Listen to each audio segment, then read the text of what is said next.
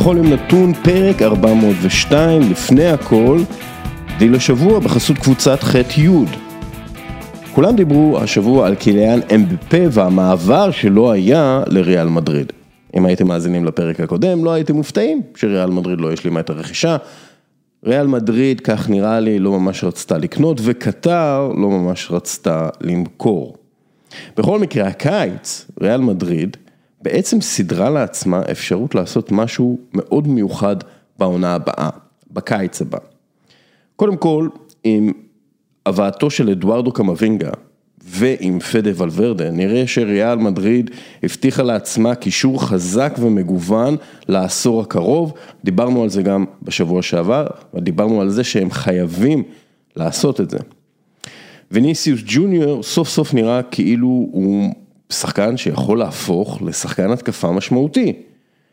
אולי הקבוצה צריכה לחזק את ההגנה, אבל טיבו קורטואה הוא ידיים בטוחות בשער לפחות לחצי עשור, כי הם החתימו אותו על חוזה חדש.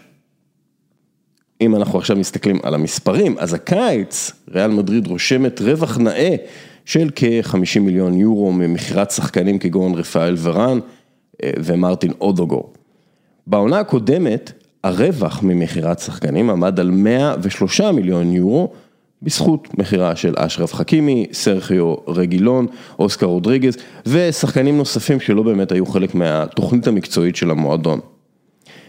הרווחים האלו מגיעים אחרי שב-2019-2020 הקבוצה עשתה רכש לא יעיל במיוחד, בכ-220 מיליון יורו נטו.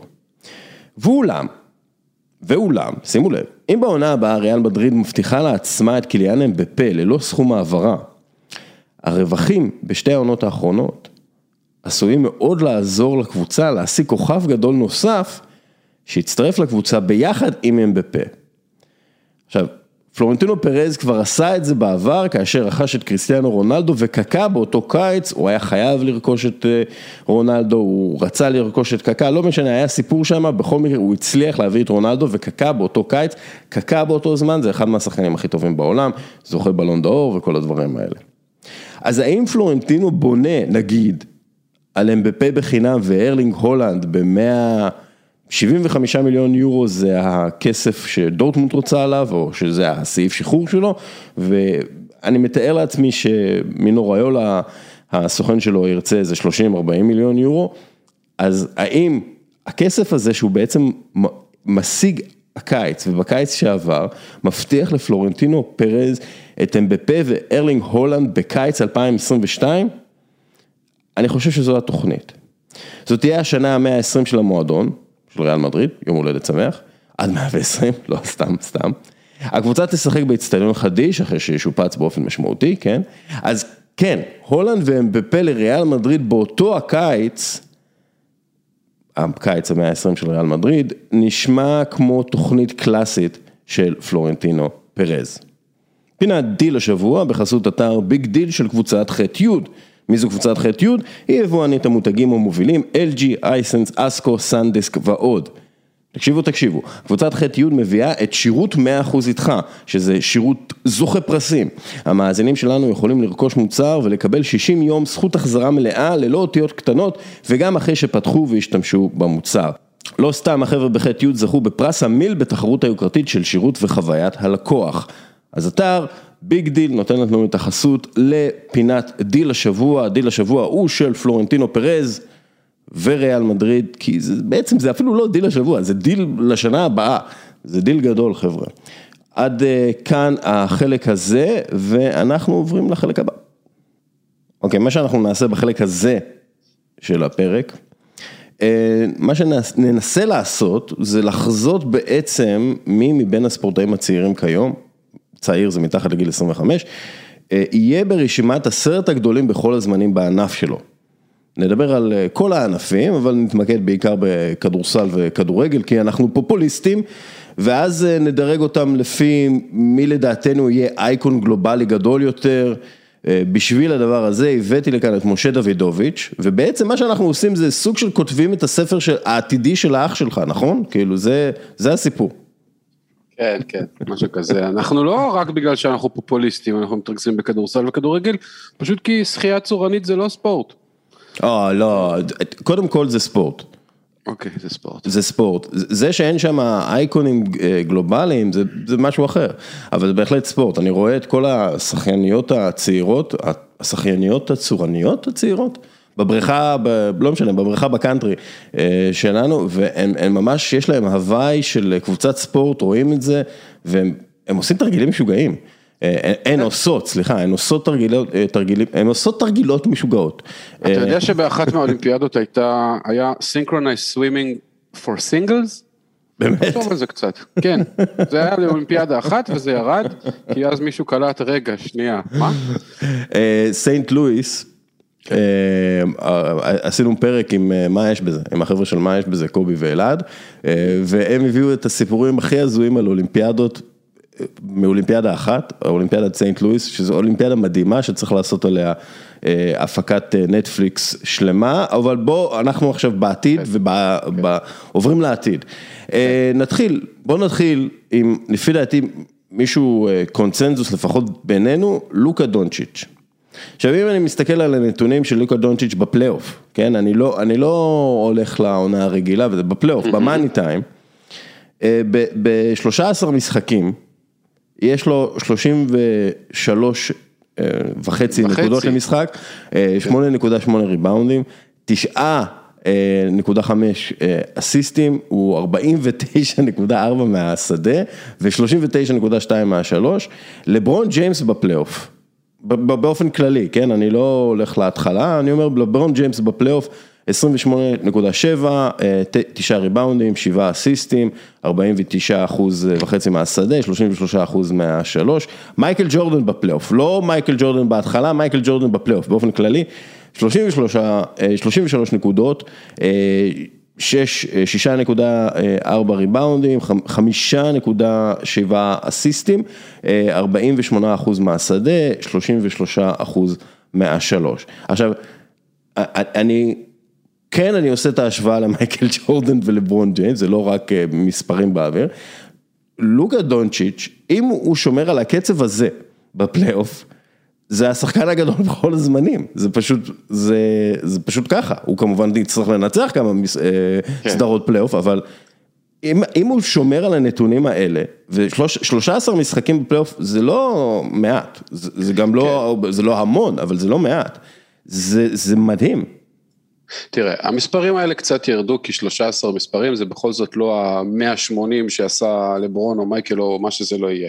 אבל, מה שמדהים אצל לוקה דונצ'יץ, זה לאו דווקא המספרים בפלייאוף ב-NBA. בוא נתחיל טיפה קודם.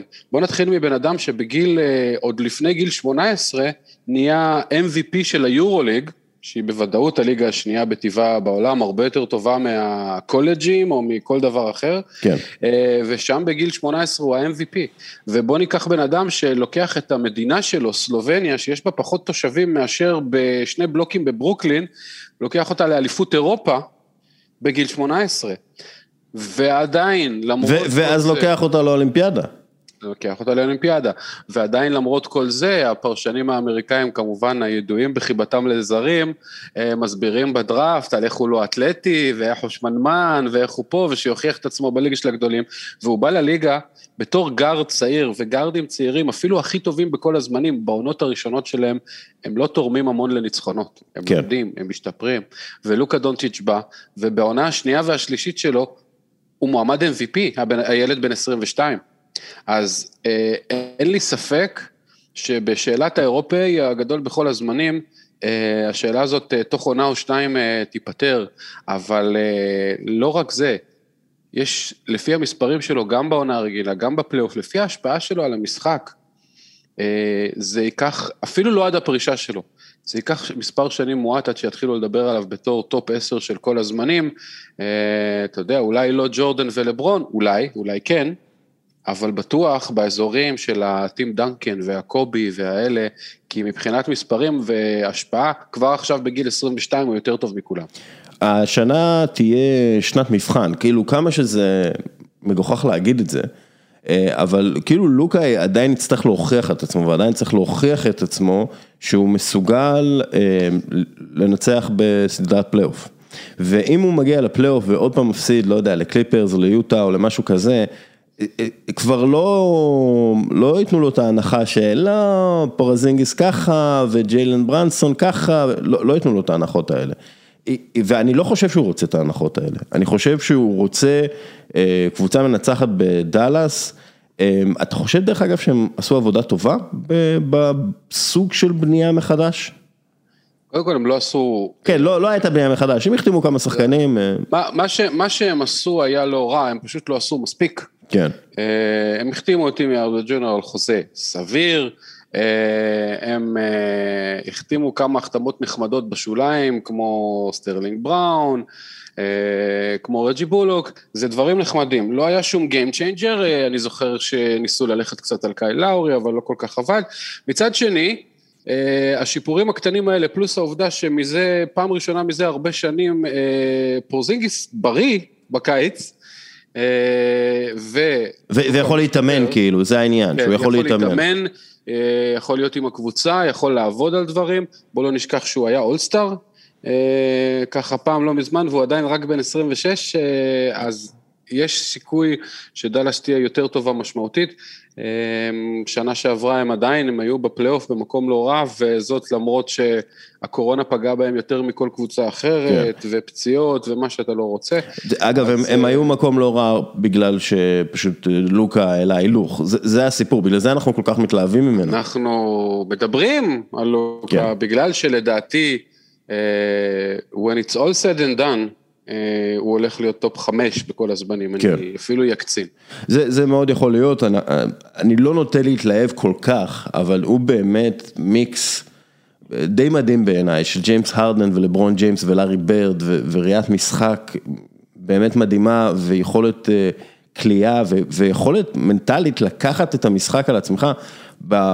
באולימפיאדה ראינו אותו מעסס נגד צרפת, בגלל שהוא שיחק פצוע, אבל אנחנו יודעים בוודאות, מהרבה מאוד משחקים שראינו אותו, שהוא אף פעם לא יעסס לקחת את הזריקה האחרונה, כאילו המנטליות שלו היא מנטליות של קילר, והיא ככה מגיל 16, מול בוגרים.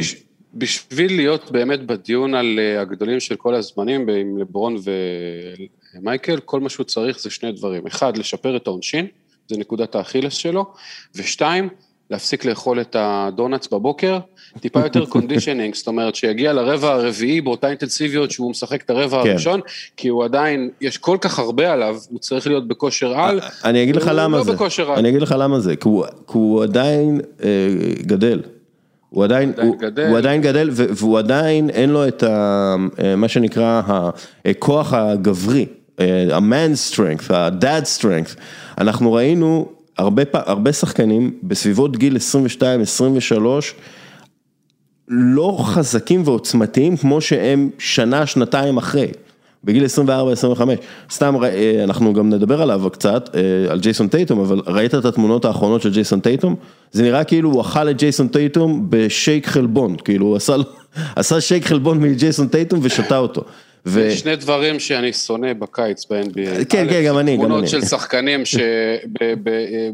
כאילו ניפחו את השירים לרמות לא הגיוניות, ושתיים זה וידאוים של בן סימונס זורק לשלוש. מלבד זה, סבבה. בן סימונס, אתה זוכר שאמרו פעם שהוא יהיה כמו לברון ג'יימס? אתה זוכר את זה? כן, רק שאצלו יש בעיה מנטלית, הוא פשוט לא השתפר בכלום מאז שהגיע לליגה. ולוקה, לעומת זאת, אם נחזור לעניין, משתפר כל שנה. הוא משתפר כל שנה, זה אחד מהדברים, באמת, אנחנו עוקבים אחריו מגיל 16, הוא משתפר כל שנה, הוא הופך לשחקן יותר טוב כל שנה, ואם זה ממשיך, אז הוא יהיה שחקן ממש ממש טוב. טוב, אז הוא בעצם, אם אנחנו מדרגים אותו בדירוג אייקונים שלנו, הוא מקום ראשון לפני קיליאן, אמבפה וארלינג הולאנד, שאנחנו מדברים עליהם עוד מעט. ככה זה נראה, תראה, בכדורגל העולמי יש כמה בנקרים בטופ, כמו מסי ורונלדו ומרדונה ופלה, שיהיה מאוד קשה לראות איך, גם הולאנד וגם אמבפה, איך הם מגיעים לרמה הזאת ספציפית. כן. בכדורסל עם לוקה, לפחות לפי המספרים ומה שאתה רואה בעיניים, אני לא אומר שזה יקרה, אבל אני אומר שזה נראה יותר אפשרי, אז המרחק לא גדול, אבל אני אשמח לראות עוד 2-3 שונות מאלנד ואמבפה, לפני שאני יכול לדבר עליהם ברמה שמתקרבים לרונלדו ומסי, או פלה או מרדונה. אז בוא נלך שנייה על אמבפה. יאללה. אמבפה בליגת האלופות עד גיל 22, כלומר, הוא עכשיו בן 22, אבל אני לשם ההשוואה, לקחתי את זה עד גיל 22, בשביל לא להכניס את השנה של בין 22 ל-23 לליגת האלופות. עד גיל 22 בליגת האלופות, 41 משחקים, 24 שערים ו16 בישולים. לאו מסי בליגת האלופות עד גיל 22, 33 משחקים, 17 שערים ו7 בישולים. קריסטיאנו רונלדו בליגת האלופות עד גיל 22, 26 משחקים, 0 שערים, 5 בישולים.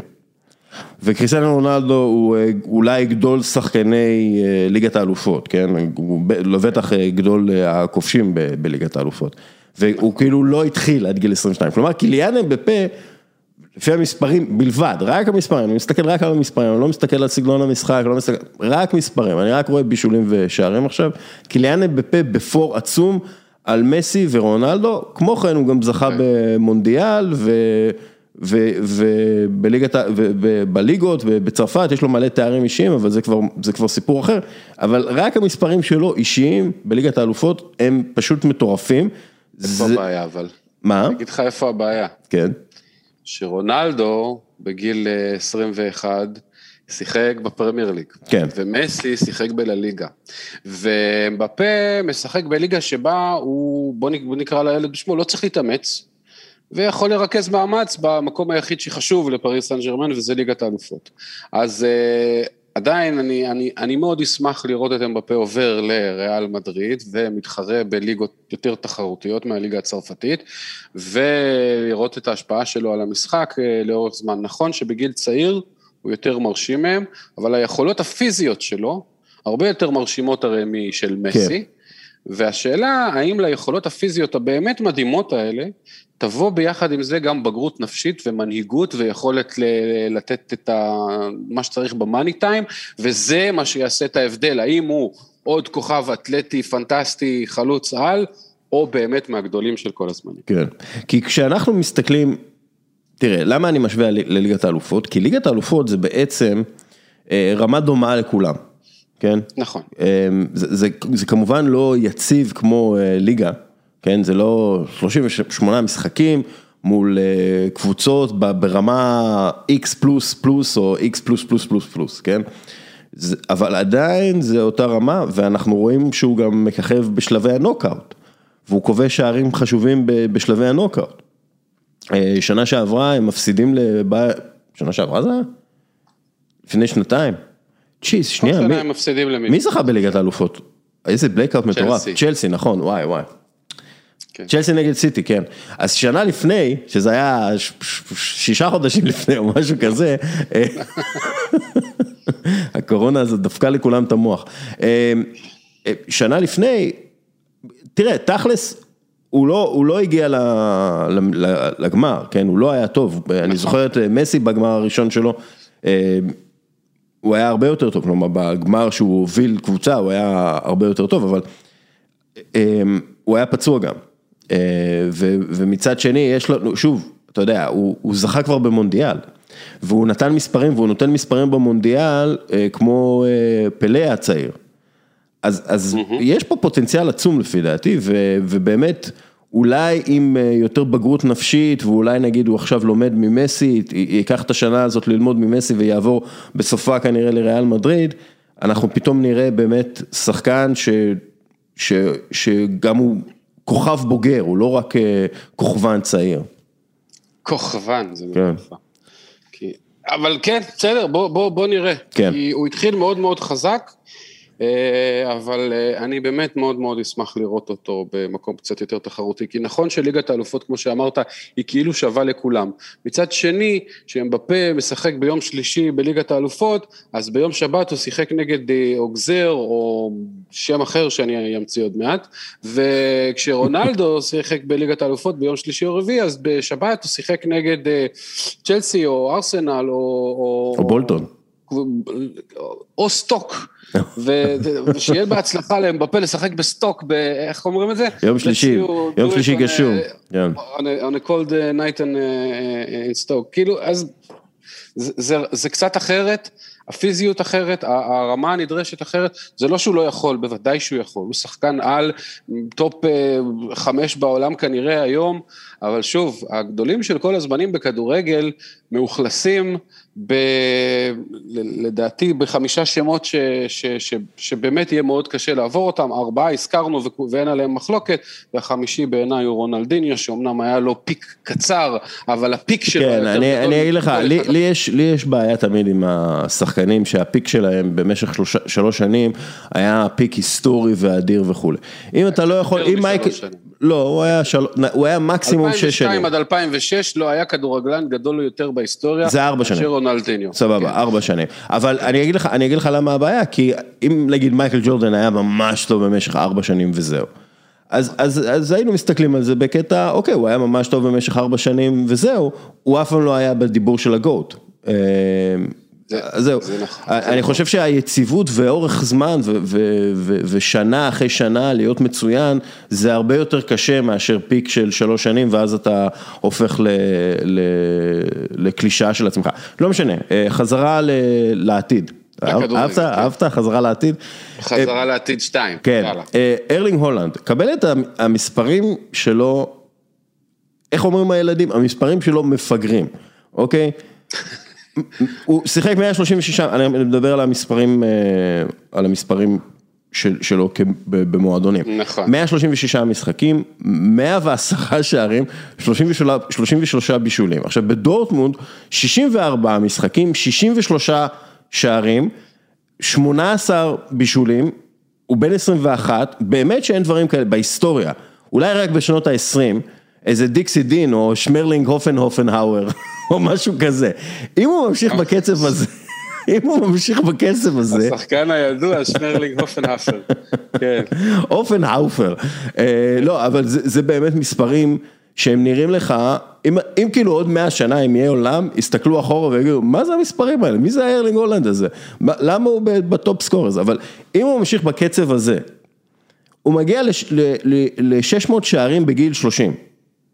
כמה שחקנים כבשו יותר מ-600 שערים בקריירה בכל הזמנים? כמה? אני שואל אותך שאלה. כמה שחקנים כבשו יותר מ-600? אני מניח שמסי, רונלדו ופלה בכל הזמנים, בהיסטוריה של הכדורגל. בהיסטוריה. נו, תן את זה. 10. זהו? כן. עכשיו, אתה יודע, מן הסתם הרבה תלוי בהמשך הקריירה שלו. אתה משחק, נגד מי אתה משחק? בדיוק. נגיד פלה יש 1,000 שערים ו800 מהם לא נחשבים בערך. כן, אבל לא, אף אחד לא סופר את 1,000 שערים של פלה, כי הוא כבש גם, הוא ספר אותם גם שערים שהוא כבש במילואים, משחקי אהבה, משחקים נגד הילד שלו, כל מיני כאלה. אם הוא, תראה, אני חושב שיש סיכוי טוב שהולאנד ואמבפה ישתפו פעולה בריאל מדריד. יש סיכוי טוב כזה. חלילה. אני חושב שזה קצת יפגע בגוטנס של שניהם, כן, או בפוטנציאל גוטנס של שניהם, אבל אם הוא מצטרף למנצ'סטר סיטי, או מנצ'סטר יונייטד, או ארסנל, או לשתף פעולה עם מרטין אודגור, החבר שלו מנבחרת נורווגיה. אבל אם הוא מצטרף, תראה, הוא יצטרך לעזוב את דורטמונד עכשיו, כאילו בסוף השנה הזאת, ואז הוא מצטרף למנצ'סטר סיטי, או ריאל מדריד, או מנצ'סטר יונייטד, או משהו כזה, ואז הוא על המסילה לגדולה. אם הוא ממשיך בקצב הזה. בעיניי, אני לא יודע אם זה היה לא פופולרית, אבל בעיניי להולנד יש יותר סיכוי מאמבפה אפילו, להיות בטופ של כל הזמנים. כשאתה רואה אותו משחק, אוקיי, אמבפה, כשאתה רואה אותו משחק, אתה מבין, אוקיי, אמבפה הכי מהיר, הכי אתלטי מכולם, עובר שחקנים כמו רוח, יש לו איזשהו נתון פיזי מסוים, שאין מה לעשות, אף אחד על המגרש לא יכול להתמודד איתו בנתון הספציפי הזה. אצל הולאנד זה לא בדיוק ככה, אתה לא רואה שום דבר ספציפי שהוא עושה, שאתה אומר, אף אחד אחר לא יכול לעשות. אבל כשאתה רואה אותו משחק, זה נראה כאילו המשחק מתנהל בהילוך איטי בשבילו. כל דבר שהוא עושה, הוא פשוט מדויק. אם הוא מוסר, אם הוא בועט, אם הוא עובר שחקן. זה באמת, זה מזכיר לי קצת את רונלדו הברזילאי, בימים הגדולים בתור חלוץ. שפשוט יש לו גם, הוא טוב בהכל, אין כמעט חולשה במשחק שלו, וזה לא שיש לו איזו תכונה אחת מדהימה שגורמת לא להיות מעל כולם. ולכן אולי אפילו יש לו יותר סיכוי, כי אם הוא ימשיך לפתח את התכונות האלה, הבן אדם מכונה שלא תאמן, הבן אדם שהגיע לדורטמונד במשחק הבכורה בליגה, אם אני לא טועה, נכנס כמחליף וכבש שלישייה, במשחק הבכורה בוולפסבורג, בליגת האלופות, אם אני לא טועה, נכנס כמחליף וכבש שלישייה, הבן אדם, כאילו זה ילד, שאתה מכניס, אתה זורק אותו למים, והוא יוצא החוצה עם קריש על הכתף, כאילו, זה לא סביר הבן אדם הזה, הוא פשוט לא מפחיד אותו שום דבר, כן. ויש לו את החוצפה ואת השחצנות קצת של זלטן, ותשמע, אז הילד אולי הכי מרשים אותי מכולם. קודם כל הילד ענק, הוא הילד ענק, ענק. השוואה על רונלדו אני אוהב, רונלדו דרך אגב הוא גם כן אחד מהשחקנים האלה, נכון. עם פיקים מאוד קצרים, שאתה יודע, הקריירה שלו נהרסה לחלוטין בגלל פציעות. הוא עדיין החלוץ הכי טוב בכל הזמנים כנראה, איך אתה מחשיב את מסי ורונלדו, אם אתה לא מחשיב אותם חלוץ קלאסי, הוא מספר 9 הכי גדול בכל הזמנים.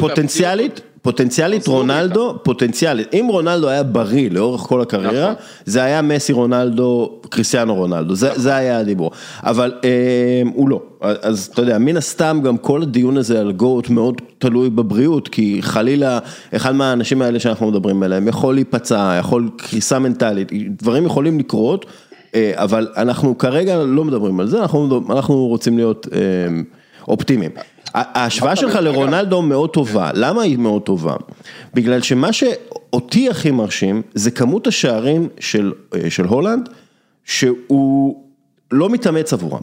שזה נראה כאילו הוא לא מתאמץ עבורם, מה שנקרא טאפינס, שהוא פשוט נוגע בכדור והוא נכנס פנימה, כדי להגיע לכמות מצבים כזאת, שמאפשרת לך לכבוש 63 שערים ב-64 משחקים,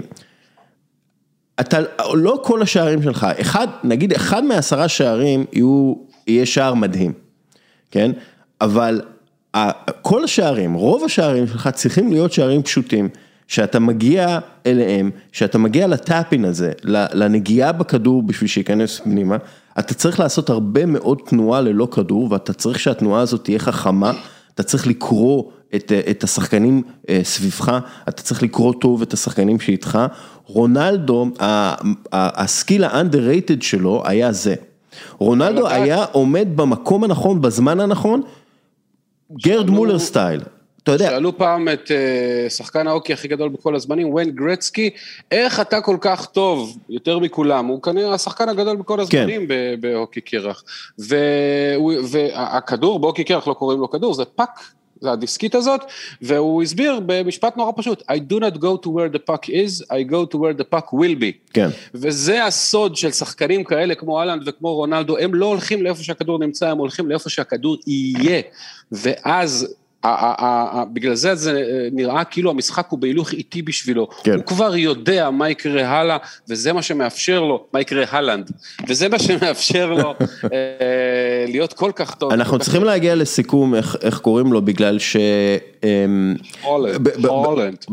בנורווגיה אומרים הולאנד, כן, או מה שזה לא יהיה. או עם אומלאוט, או שני A, עזוב. עם הכידון באמצע, אבל בכל מקרה, אני קורא לו הולאנד, בגלל שככה בנורווגית, אבל אין בעיה גם לקרוא לו הולאנד. קרא לו שקרטל מצידי. העיקר שיכניס. אבל אני אהבתי את הדימוי שאתה זורק אותו למים והוא מביא קריש. זה נכון, אתה כזה. יאללה, לך. קילר, יאללה. עוד קילר. מקס ורסטאפן. ורשטאפן. הוא הבלגי הולנדי הזה של נהג הפורמולה 1. תראה, הוא ילד פלא ממש, מקולי קולקין כזה, עם מאוד מהיר. בגיל 7 כבר חשבו שהוא יהיה נהג פורמולה 1. כי הוא היה עד כדי כך יותר טוב מכל העמיתים שלו, כל החבר'ה בגילו, הוא פשוט היה ברמה אחרת מכולם. נראה לי שגם בניגוד לילדי פלא אחרים, הוא בדרך הנכונה לגדולה, ובמובן הזה הוא מזכיר מאוד את לואיס המילטון. שהמבנה המנטלי שלהם דומה, הם גדלו בפורמולה 1, הם גדלו לתוך היה להם כישרון אדיר, הם גדלו לתוך הכישרון הזה, הם גדלו לתוך הפוטנציאל הזה, מקס כבר עכשיו אחד מהנהגים הכי טובים בפורמולה 1, אני חושב שיש לו פוטנציאל גדול מאוד להיות גוט. תראה, בניגוד לכדורגל או כדורסל, פורמולה 1 למשל זה ספורט שמאוד מאוד קשה לדעת מי הכי טוב. כי זה שלואיס המילטון זכה ב7 אליפויות זה מאוד נחמד, הוא כנראה נהג מעולה, אבל הבעיה היא שיש לו... אני חושב שהוא נהג מעולה, אבל... הוא לא יודע להחנות אבל במקביל, הוא לא... אבל אנחנו לעולם לא נדע מה היה קורה אם היית מחליף בין ורשטאפן להמילטון, ונותן לוורשטאפן לנהוג במרצדס, ולהמילטון ברדבול. הבעיה היא שהאלמנט של המכונית בפורמולה 1 הוא כל כך חזק, שמאוד מאוד קשה, אז כאילו זה מוזר שאנחנו בוחרים את מקס ורשטאפן, שבגיל 23 עדיין אין לו אליפות, ואולי הוא יהיה גדול מכל הזמנים, שיש כל כך הרבה נהגי על ואלן פרוסט ומלא כאלה שזכו ב2, 3, 4, 5 אליפויות, זה מוזר. מצד שני, צריך להבין שבספורט הזה, אתה צריך לבדוק את הנהג ביחס למכונית, ואין מה לעשות, המכונית של רדבול היא לא ברמה של מרצדס, אף אחד, המכונית שלהם היא לא ברמה של מרצדס. דרך אגב, המכונית... הבן אדם קילר וכל עונה מסיים שלישי ומלא פודיומים. דרך אגב, אחת מהסיבות שהמכונית של מרצדס כל כך טובה זה הנהגים שלה. כי הם עובדים יחד עם הנהגים, נכון, אתה יודע, זה מרצדס וזה, אבל האינפוט של לואיס המילטון, ודרך אגב, הנהגים הכי גדולים בכל הזמנים, הם היו גם כאלה שיודעים לקחת מכונית בינונית, ועם האינפוט הנכון, להפוך אותה למכונית טובה, שום אחר עשה את זה הרבה, והמילטון עושה את זה, וגם לפניהם כמובן, והמילטון ושום אחר הם הסטנדרט, ואני חושב שגם דרך אגב ורסטאפן ככה, בגלל שהוא על מכוניות כאלה, מגיל מאוד צעיר, הוא מרגיש אותם יותר טוב מכל מהנדס שיהיה. ואני חושב שום אחר אגב גם יכול לייעץ איפה לא לבנות מסלולי סקי. כן, ג'יסוס. טוב, אז תראה, אני לא שם את ורסטאפן באותו טיר עם דונצ'יץ או אמבפה והולאנד, אבל הוא שם גבוה, תחת סבבה? סבבה. בוא נעבור כדורסל, זיין וויליאמסון. תראה, זיין וויליאמסון, אפרופו מכונית מקרטעת, זה ניו אורלינס. הוא כאילו נהג פורמולה 1, ששמו אותו בפיאט פונטו, ואמרו לו תתחרה, והוא ענק, הפיאט לא נוסעת.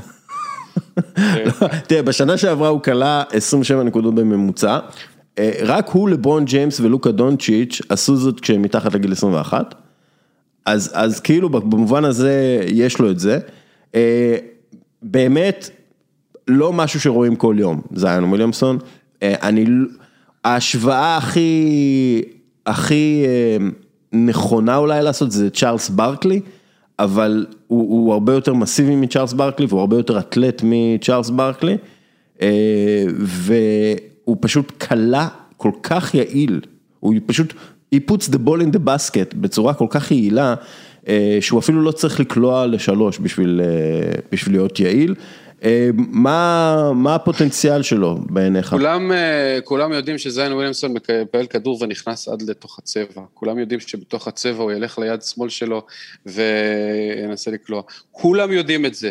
המגן יודע את זה, המגן שבא לעזור יודע את זה, המגן השלישי שבא לעזור יודע את זה, ואין מה לעשות נגדו. הבן אדם מפלצת בצבע עם 61%, והיו תקופות שנה שעברה שהוא היה עם 65% מהשדה, כי הוא פשוט נכנס. עכשיו הבן אדם, ההשוואה הכי נכונה בעיניי הוא לא בהכרח צ'ארלס ברקלי, זאת אומרת, אלא יותר הוא שקיל או יאניס, הוא פשוט נמוך, הוא 2 מטר, אבל מבחינת כוח פיזי והיכולת שלו לשלוט בצבע, הוא באמת רכבת מסע, רכבת מסע שיכולה להטביע, שקיל ואחרים הם פחות אתלטים בגלל המשקל והגודל שלהם, וכן, הבעיה הגדולה שלו זה שהבן אדם 2 מטר 0.1, והוא לדעתי השלישי או הרביעי במשקל בליגה, ב-NBA, בכלל, כולל סנטרים של 2.20, וברכיים אנושיות לא אמורות להחזיק את המשקל הזה, קופץ לגבהים האלה ונוחת, וראינו כבר בעונה הראשונה שלו שהם לא החזיקו מעמד, בעונה השנייה הם כן החזיקו. אם הוא יישאר בריא, באמת יש לו פוטנציאל להיות מהגדולים, אבל זה אם מאוד מאוד מאוד מאוד גדול, כי אני לא, אתה יודע, לא פרופסור ויינגרטן או כל מיני כאלה. איך? ויינגרטן? ויינגרטן. לא, אבל כן. יש כאלה מהיחידה לספורט הישגי שמסבירים לך על אורך השריר אצל אנשים שנולדו בקניה. אני אומר לך שהגוף האנושי, בלי להיות מומחה לנושא, הגוף האנושי לא נועד להחזיק את הקומבינציה הזאת, ואני לא יודע, אני מאוד מאוד דואג לברכיים שלו. אם הוא יישאר בריא, הוא יכול להיות, אבל זה באמת שאלה מאוד מאוד גדולה. הוא טנק מעופף, וטנקים מעופפים, טנקים לא אמורים לעופף. נכון. וזהו, זה הסיפור. אם הוא יצליח באמת להישאר בריא... יש דגים מעופפים, אבל אין לוויתן עם כנפיים, נכון? תראה, הדג המעופף לא באמת מעופף, הוא כאילו קופץ ממש גבוה, הוא לא מעופף. גם מייקל ג'ורדן לא באמת, לא היה לו, הוא לא נשאר באוויר, הוא פשוט קפץ טיפה יותר גבוה מאחרים. תגיד, יש לך פוסטר של מייקל ג'ורדן שם, תסתכל, הוא באוויר. יש לי פוסטר של סמנטה פוקס, זה טוב לך? סמנטה פוקס. אפרופו גוטס, אתה אומר. כן, יש לה 2 מהסרט הגדולים, כן. טוב, אז זיון, תראה, בוא, אני רוצה קצת להיכנס ל-NBA, אם כבר אנחנו פה. דרך אגב, מן הסתם לא הזכרנו את יאניס, בגלל שיאניס מעל גיל 25, הוא בן 26, יאניס לגמרי יש לו פוטנציאל להיות מהטופ 10 העולמי, כן, בוא...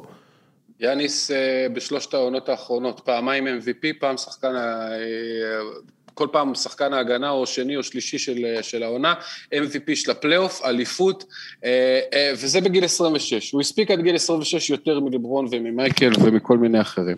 כן. אז כן, אם הוא ימשיך ככה עוד כמה עונות, הוא כבר דופק על הדלת, מה שנקרא. דרך אגב, אני חושב שהוא מאוד, יאניס יכול להיות הקים פלוס.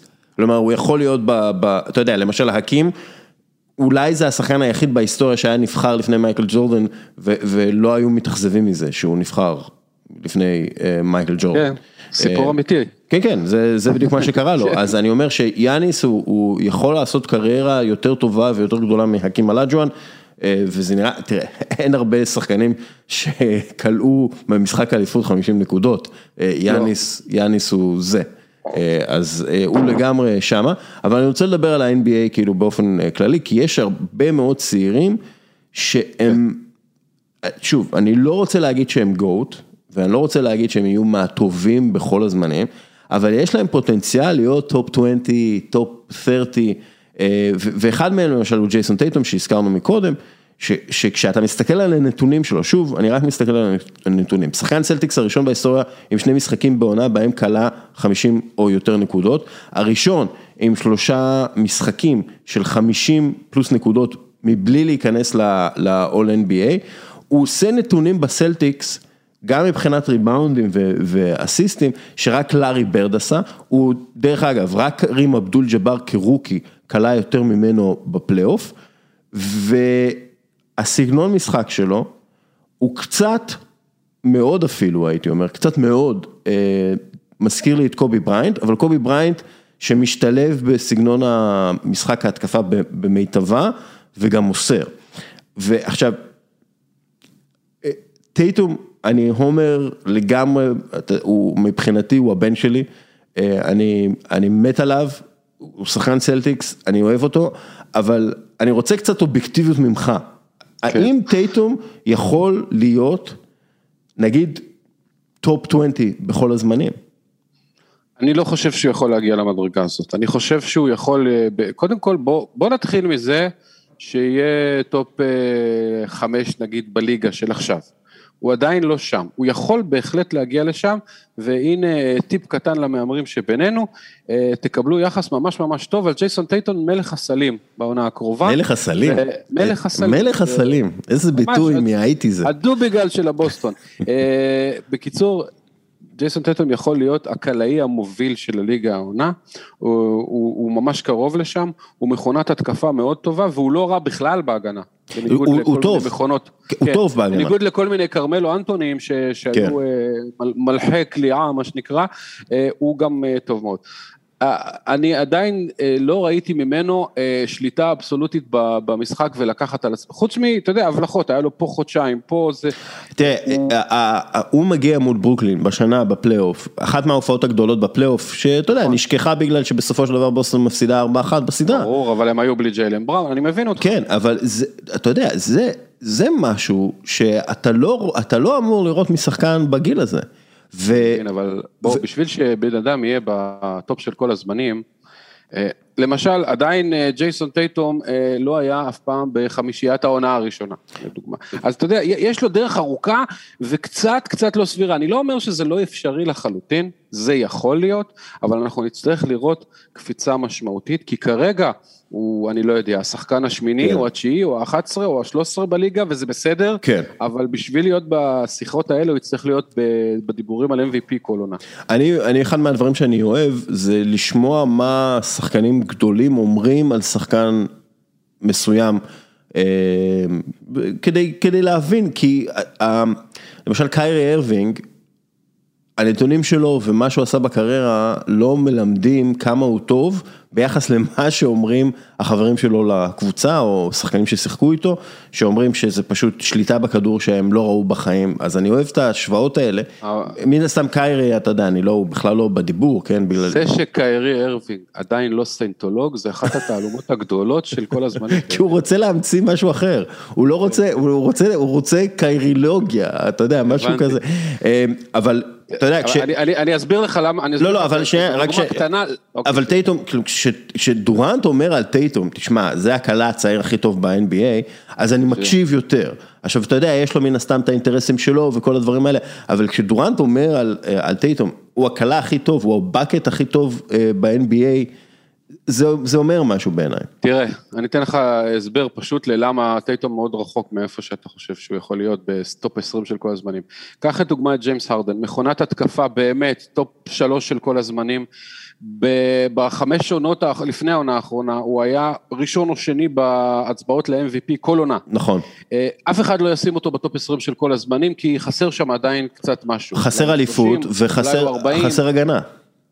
יכול להיות, אבל מבחינת מכונת התקפה, אתה יודע, הוא ברמה של דורנט ושל מייקל וקובי, זה לא... כן, אבל אין לו את ההגנה, אין לו את האלמנט של ההגנה, ואין לו את האלמנט של הניצחונות בפלייאוף. שחקן שכבר היה MVP של העונה, ועוד 3 פעמים מקום שני ב-MVP, ועדיין לא נושק על הדלת, זה דלת מאוד מאוד קשה לפתיחה, אין בעיה. ג'ייסון טייטום יש המון בשביל להתקרב. בסדר, אני שופט את השחקנים לפי היכולת שלהם בפלייאוף, הרדן, מלבד הבלחות בפלייאוף, לא טוב.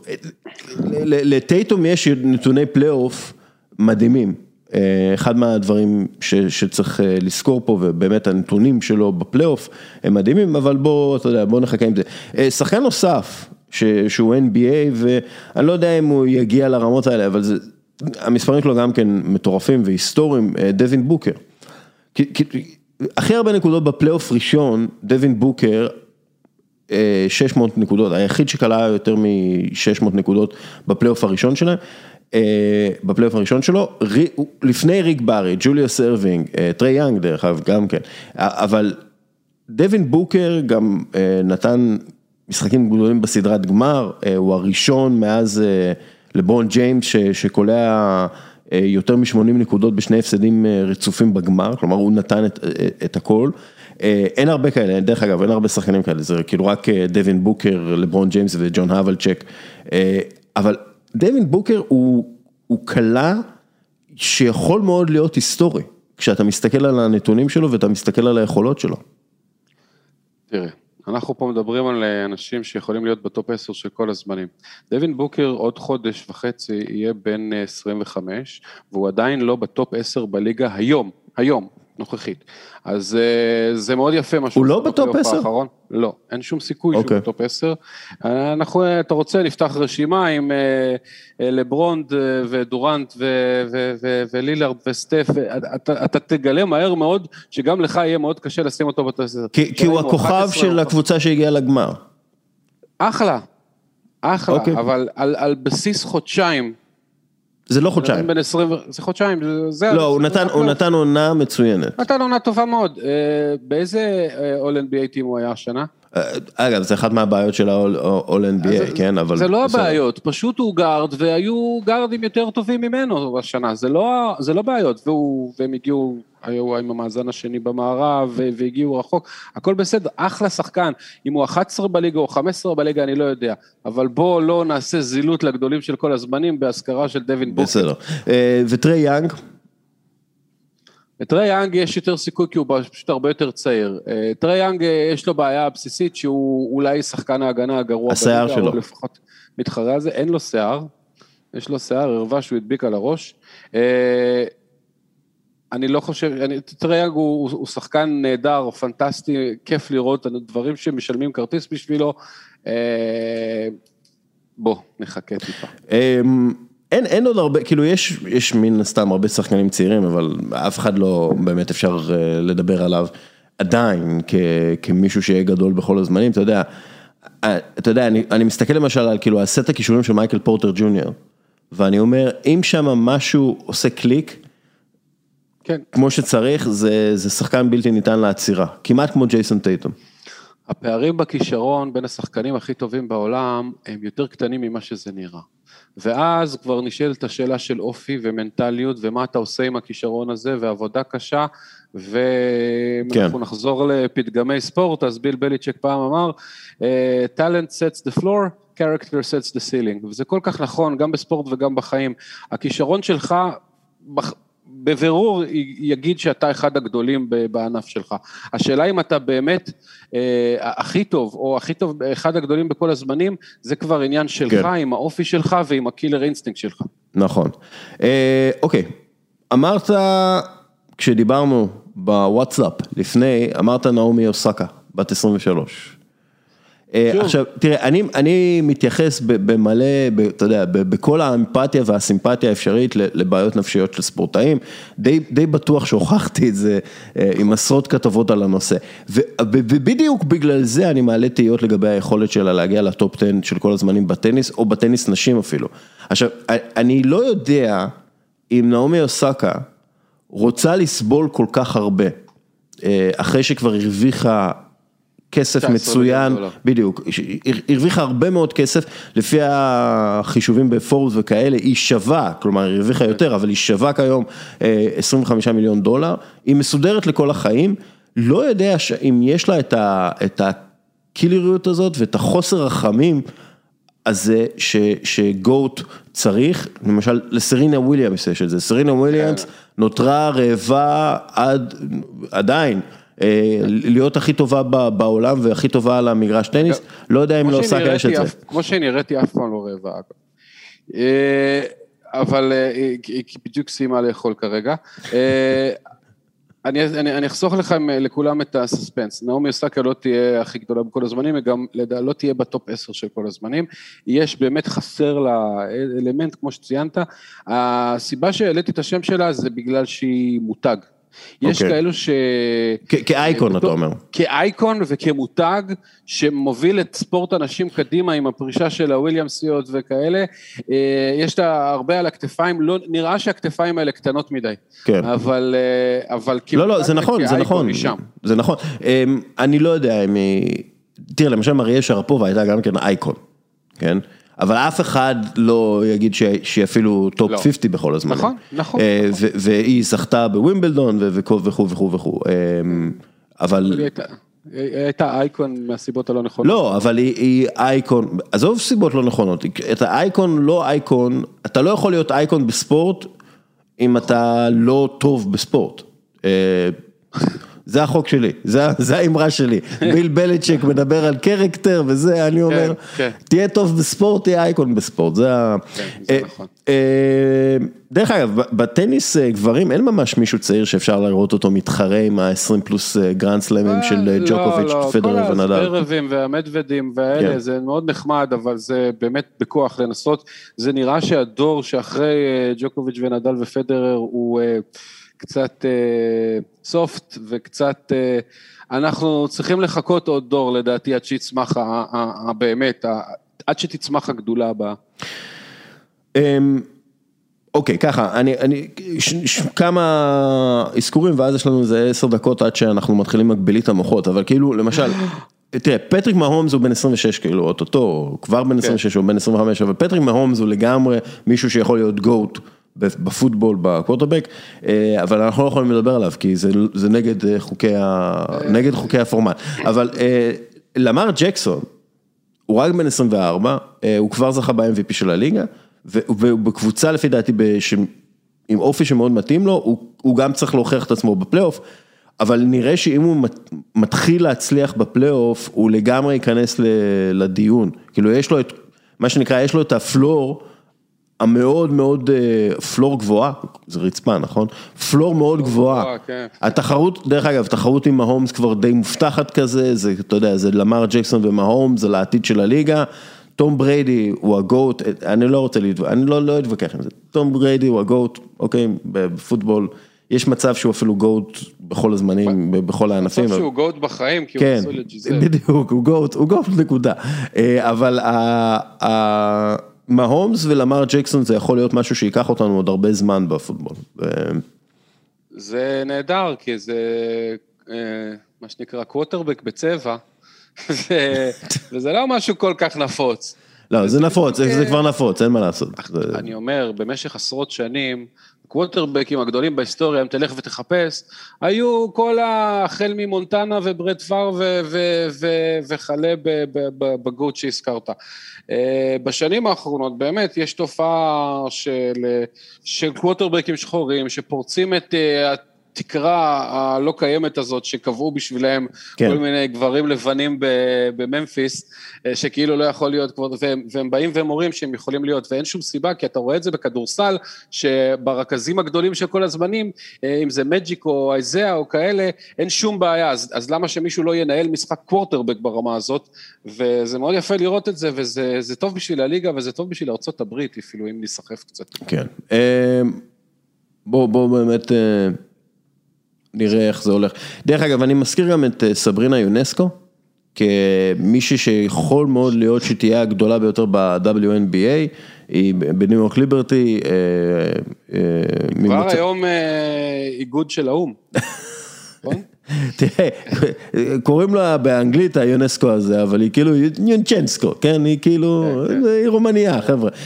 אבל היא כאילו שברה שיאים מטורפים באורגון, באוניברסיטה, והצעירה ביותר ב-WNBA שעושה טריפל דאבל, והיא באמת ברמה מאוד גבוהה. ויש את אוליביה מולטרי, או מולטיירי, שהיא בת 15, והיא הכי צעירה אי פעם ששיחקה ב-NWSL, בפורטלנד פורנס, וכבר כבשה שער, שליטה אבסולוטית כזאת בכדור, קילרית, היא נראית לי, כלומר, מן הסתם היא בת 15, אי אפשר לקבוע שום דבר, אבל היא נראית כמו משהו מיוחד מאוד, אז אני סתם זורק אותה כמשהו אפשרי. אני רוצה ללכת לדיון כדורסל לכדורגל, להביא את הדיון כדורסל שעשינו לדיון כדורגל. אתה רוצה לדבר על ילדים בני 17 עם סיכוי? לא, אני רוצה לדבר על שחקנים עד גיל 25, שאולי יש להם סיכוי להגיע לטופ 10 העולמי של כל הזמנים, או משהו כזה. אני לא אומר שזה יקרה, אני אומר יש להם סיכוי, יש להם את הפוטנציאל, יש להם את הפלור. הסילינג זה תלוי באישיות, אוקיי? ג'יידון סנצ'ו, ואחר כך גם נדבר על האנגלים באופן כללי. בדורטמונד הוא היה מעורב ב-114 שערים ב-137 משחקים, 50 שערים, 64 בישולים, עבר למנצ'סטר יונייטד, כלומר הוא עשה כבר את כל העלייה במדרגות שהוא צריך להגיע אליהם, והוא כבר עכשיו במקום שבו הוא צריך לתת 5-6 שנים היסטוריות, ואז אולי אפשר יהיה לדבר עליו כאחד מגדולי השחקנים של אנגליה בכל הזמנים, אבל יש לו את הפוטנציאל, כלומר הוא הראה יכולות על, העניין הוא שבנבחרת הוא לא כל כך ראה את זה, כי הוא לא קיבל כל כך הרבה דקות משחק, ובמנצ'סטר, שוב, זה תחילת עונה, קשה לשפוט, במנצ'סטר זה לא נראה כמו איזה משהו מדהים על ההתחלה, אני זוכר את המשחק הראשון של רונלדו למשל, נגד בולטון, זה היה נראה כמו משהו שאי אפשר היה לטעות לגבי הפוטנציאל שיש שם, סנצ'ו יותר קולצ'רד, אולי ייקח לו יותר זמן, אבל אתה חושב שהוא יכול באמת להגיע לרמות האלה שדיברנו עליהן? עד היום הוא הראה שהוא יכול להיות אחלה כדורגלן, וצריך לעשות ליפ אוף פייט מאוד מאוד רציני, בשביל לחשוב שיכול להיות מהגדולים של כל הזמנים, אפילו באנגליה. העונה הזאתי תהיה עונת מבחן, כי הוא משחק בקבוצה טובה, עם שחקנים מצוינים מסביבו, ואם הוא לא יצליח להתבלט, אז אנחנו מבינים שיש לנו שחקן טוב מאוד, וזהו, שזה יפה אגב, זה מאוד יפה, אבל אם הוא יצליח להתבלט, בתוך כל הרונלדו, גרינווד, ברונו, רשפורד ומה שיש שם ביונייטד, אז אפשר יהיה להתחיל לדבר עליו במונחים כאלה. לי אישית יש ספקות, אז אני לא חושב, אבל בוא, אני אשמח שהוא יפתיע אותי לטובה. בוא נדבר שנייה על מייסון גרינווד, כי אנחנו כבר בסנצ'ו ומנצ'סטר יונייטד וכו'. בעיניי, תראה, ככה, תן לי איזה רנט, כאילו, הוא יכול להיות אנדי קול הבא, הוא יכול להיות מייקל אוון הבא, מה הוא הבא, זאת שאלה. עכשיו, קריסטיאנו רונלדו הגיע למנצ'סטר, אולי שמעתם על זה, הוא הגיע למנצ'סטר יונייטד השבוע? שמעתם? שמעת את זה? קריסטיאנו רונלדו? קריסטיאנו רונלדו, הגיע, כשחקן, לא כמאמן. ביובנטוס הוא כבש, אתה יודע, מלא שערים, אי אפשר להתכחש לזה, הוא באמת אדיר, אתמול הוא שבר את שיא כל הזמנים בשערים בנבחרת, 2 שערים, דרך אגב, זה כאילו, לא ראיתי את המשחק, אבל ראיתי את השערים, וכאילו דמיינתי אותם, איך הוא כבש אותם לפני שראיתי אותם, וכאילו דמיינתי בול, כאילו ידעתי בול איך הוא כבש את השערים האלה, נגד אירלנד, זה כאילו נגיחות כאלה שזה רונלדו, אבל יובנטוס, כשהוא שיחק שם והוא הצטיין, יובנטוס כקבוצה כבשה פחות איתו מאשר בעונות שלפניו. עכשיו, השאלה אם במנצ'סטר, השאלה בעיניי זה אם במנצ'סטר יונייטד תהיה תופעה דומה למה שראינו ביובנטוס. ומה ראינו ביובנטוס? רונלדו, בגלל שהוא בן 36 והולך להיות בן 37 בפברואר, הוא קצת תוקע את משחק הלחץ ומשחק ההתקפה, באיזה מובן? כולם מחפשים אותו כל הזמן. ביובנטוס זה היה ברור. אלברו מורטה לא היה אינסטינקטיבי בגלל שהוא כל הזמן חיפש איפה רונלדו, כי רונלדו הוא כזה אייקון ענק שהוא צריך לכבוש, הוא זה שצריך להכיל. עכשיו, מייסון גרינווד, אחד מהדברים הכי בולטים אצלו, זה שהוא בועט מצוין בכל מקום ובצורה הכי אינסטינקטיבית שיש. או למשל ג'יידון סנצ'ו, אחד מהדברים שרואים את זה אצלו, שהוא מקבל החלטות מהר וטוב. עכשיו, אם שניהם ימתינו עוד שבריר שנייה עם הביתה או עם המסירה, כדי לראות איפה רונלדו, זה עשוי לדפוק אותם, ועשוי לדפוק את יונייטד. עכשיו, שוב, זה בלט ביובה, והעבודה של סולשייר, ועל זה יקבע אם הוא ימשיך או לא, זה לבטל את האפקט רונלדו הזה, הספציפי. כלומר, הם צריכים להישאר אינסטינקטיביים, אפילו עם רונלדו שם. ואני חושב שזה לא משימה קלה. אני חושב שבניגוד ליובנטוס, ששם רונלדו הגיע בתור כוכב ענק מהטופ של כל הזמנים, בשביל לכבוש עוד ליגה, ליונייטד הוא חוזר בצעד יותר רומנטי מאשר כדורגלני, והוא באמת בא... אני לא מאמין לזה.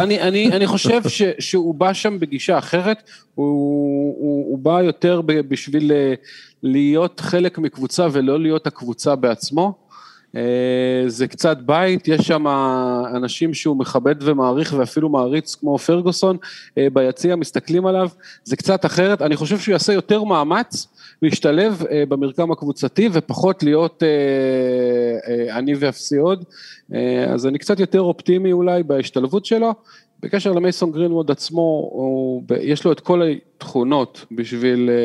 אני שוקל, דרך אגב, גרינווד הוא, אני בפנטסי איתך, אני במצב מזעזע, אבל אני שוקל... הפתעה מטורפת אגב, שאתה במצב מזעזע. סתם.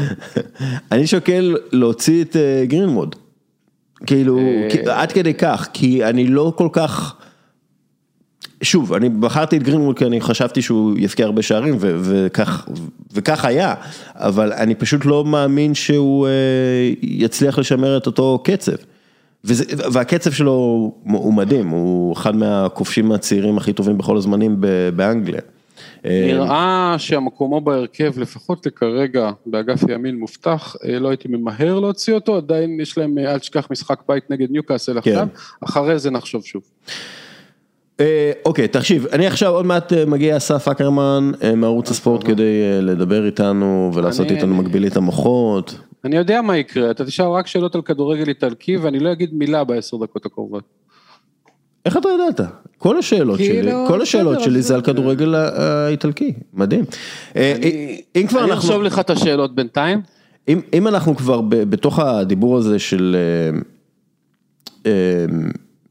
של צעירים בתוך הכדורגל וצעירים אנגלים, אז תראה, הדור הזה, עם פיל פודן וסנצ'ו ובוקאיו סאקה וג'וד בלינגהם וטרנט אלכסנדר ארנולד, הם באמת, לכולם יש פוטנציאל להיות בין האנגלים הטובים בכל הזמנים, כי הם מגיעים עם סט קישורים מאוד מרשים, ועם המנטליות הנכונה, הרבה מהם,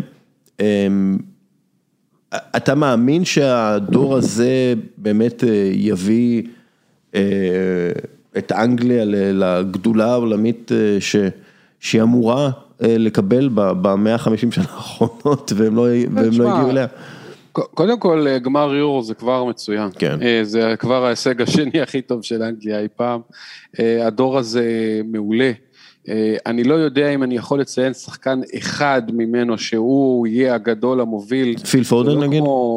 אז זהו, אז אתה יודע, פיל פודן אמר פפ גוארדיולה שראה איזה שחקן או שניים בחיים שלו, קצת. שהוא השחקן הכי טוב שהוא אי פעם ממנו. עכשיו, אתה יודע, זה בן אדם שעבד נגיד עם מסי, אז אני לא יודע כמה מזה זה קצת רוח וצלצולים, וגם, בוא, אתה כל הזמן מסביר כמה הוא ענק, יהיה נחמד אם תיתן לו איזה 4 משחקים רצוף לפתוח בהרכב, ולא כל הזמן להעביר אותו בין הספסל להרכב.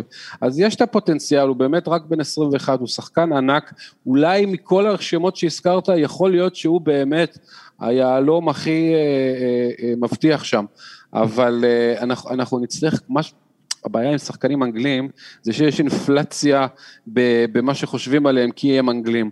אז בואו נראה אותם. אז זהו, שאני לא בטוח שיש אינפלציה. אני לא בטוח שיש אינפלציה, בגלל שאנחנו רואים, גם פודן וגם החבר'ה האלה, הם נותנים בראש, הם כאילו, הם שחקנים טובים. הם מאוד טובים. למשל סאקה, ודיברנו על סאקה ארוכות בוואטסאפ, בגלל שזה סאקה, והוא הבן השני שלי אחרי ג'ייסון טייטום, סליחה, הוא הבן השלישי שלי, יש לי עוד בן, אבל...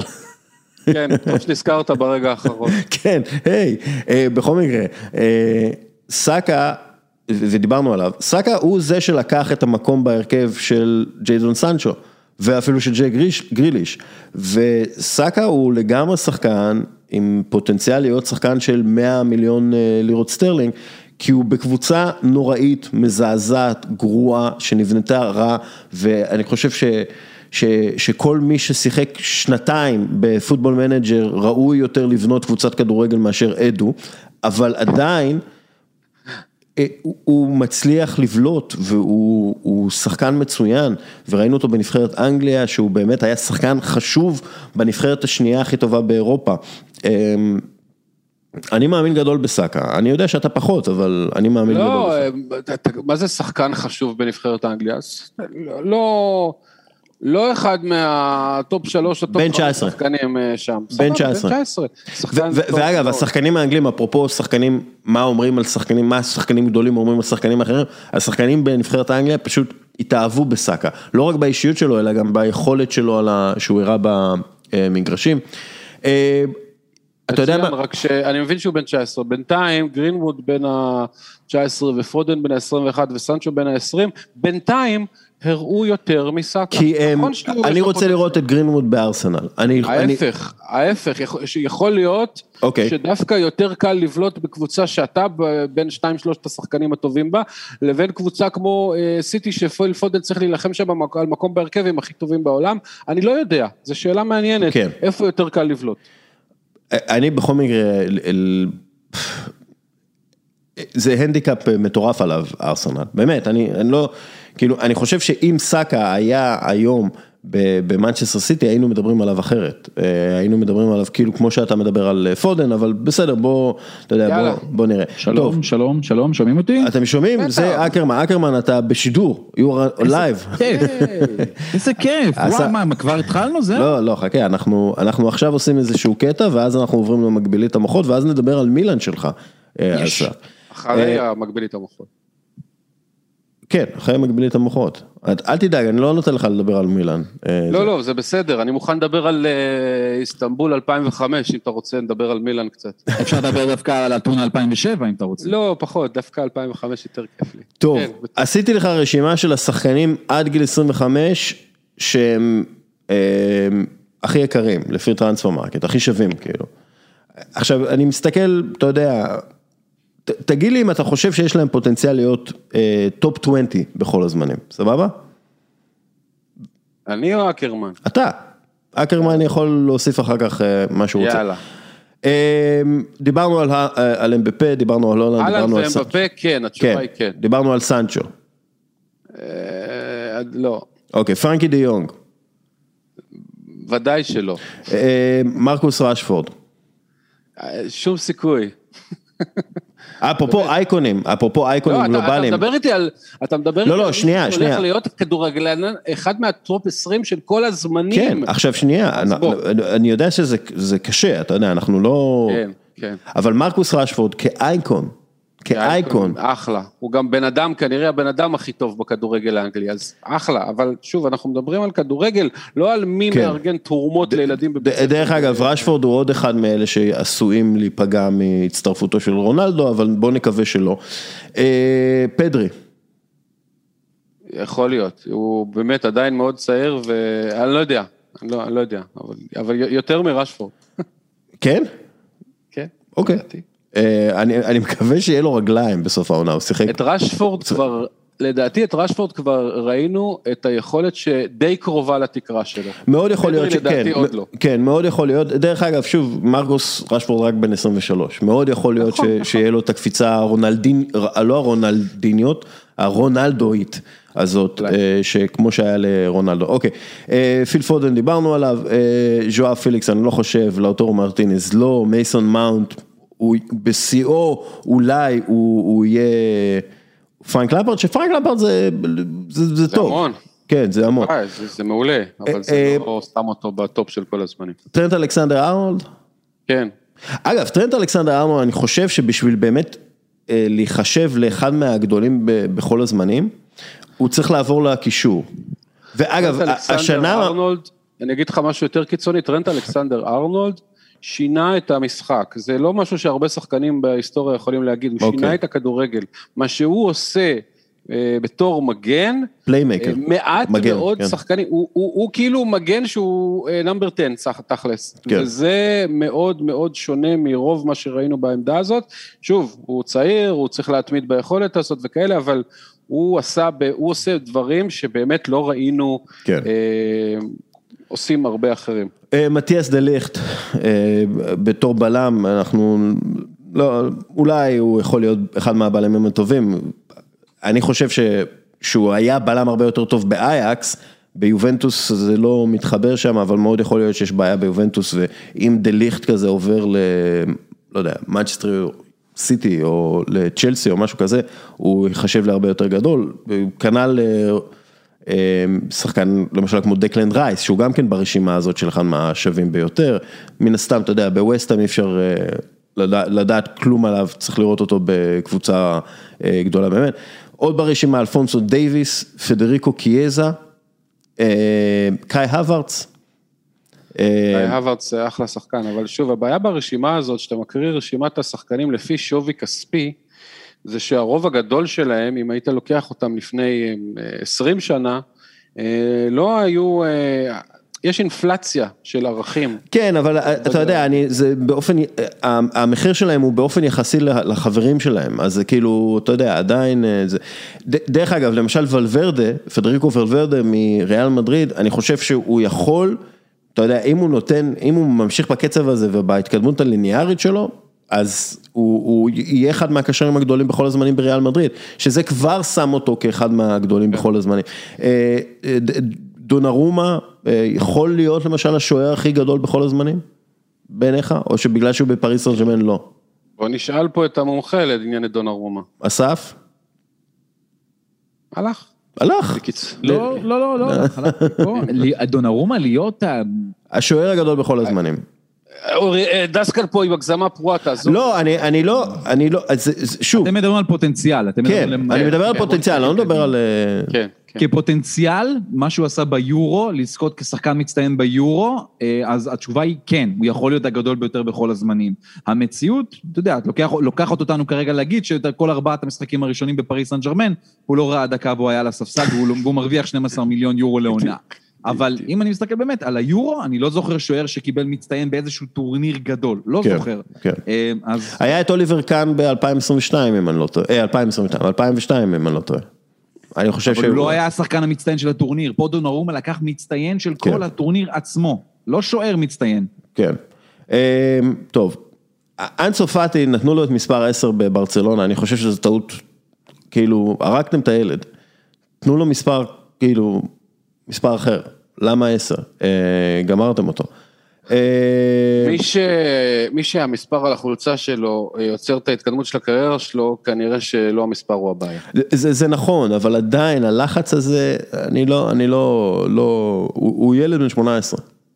מה אתם, כאילו, אתם חושבים שהוא יכול לעמוד בלחץ הזה? סבבה, למה אתם מנסים את זה? הוא עכשיו סיים ניתוחים, עניינים, הרגתם לפי דעתי את ה... יש קבוצות דווקא שהמספר הזה באמת אומר איזשהו משהו, אני חייב לומר, באיטליה למשל מתייחסים לזה מאוד מאוד, כשאנחנו נדבר על מילה נגיע לאברהים דיאז, למשל קחו את פול פוגבה, שתמיד היה 6, ופתאום בשנה אחת נתנו לו את ה10, ואתה יודע, ב10 ביובנטוס, זה זידן, זה דל פיירו, זה הבאג'ו, זה הגדולים ביותר שלבשו את המספר הזה. מה עשה פול פוגבה כדי להוריד את הלחץ? פשוט רשם על החולצה בטוש, פלוס 5, ואז היה 1 פלוס 0 פלוס 5, זה 6, המספר הישן שלו. יפה. מי עשה את ה... איוון זמורנו עשה, נכון? מה הוא עשה? כן, נכון. היה לו גם כן פלוס. 1 פלוס 8.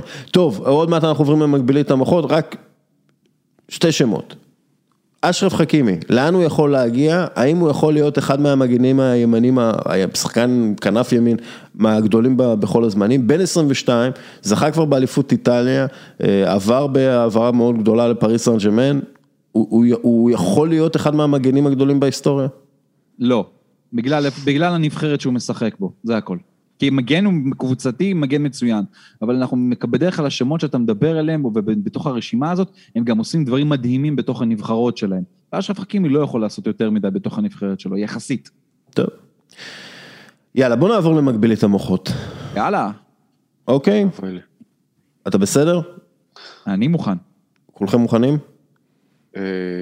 להפסיד, כן. דרך אגב, אני כן רוצה להזכיר, בגדולים, כשאנחנו מדברים, אז אריון נייטון, שהוא מתמחה ב-100 מטרים ו-200 מטרים, הוא בן 17 כבר התחרה באולימפיאדה, מקום רביעי במקצה של ה-200 נראה לי. מבחינתי הוא יכול להיות מתמחה באסף הרופא, אבל אני לא... לא, אבל הוא אלוף עולם לצעירים. קצת מוקדם, לא? לא, הוא בן 17, הוא אלוף העולם לצעירים עם המספרים של יוסיין בולט, שברת את השיאים של יוסיין בולט, הוא 1.91 מטר, ארוך כזה, הוא נראה כמו מישהו עם פוטנציאל, כלומר, אם אתם תשמעו את השם הזה, נייטון, באולימפיאדה הבאה בפריז, ואתם לא תבינו מאיפה הוא הגיע, אז תדעו שזה זה.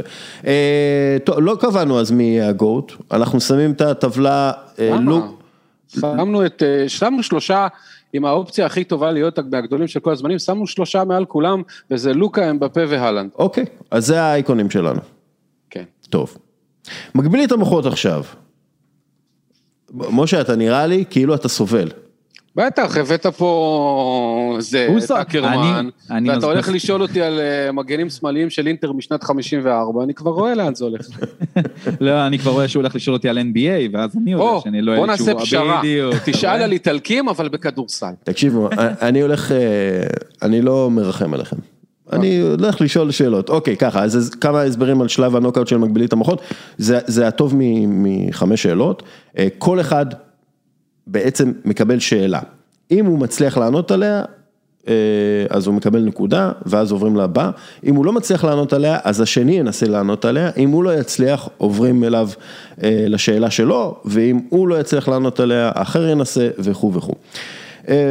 פורמט פינג פונג כזה. הראשון שמגיע לשלוש תשובות נכונות, עולה לשלב הבא, מי שזוכה להתחיל, הוא מי שסיים גבוה יותר, בשלב הראשון של המקבילית המוחות, וזה משה דוידוביץ. וואו, איזה לחץ. אז שאלה ראשונה למשה דוידוביץ. כן. אקרמן, פתח את הוידאו, אני רוצה לראות את התגובות שלך. אוקיי. זה לא התגלחתי על הבוקר. כן, אנחנו דיברנו על זה שאתה, אל תדאג, זה לא עולה לאוויר, התמונות האלה. אוקיי, השאלה הראשונה, משה דוידוביץ. כן. מי הכדורגלן הגרמני שנמכר בסכום הגבוה ביותר? אני שואל, מי הכדורגלן הגרמני שנמכר בסכום הגבוה ביותר?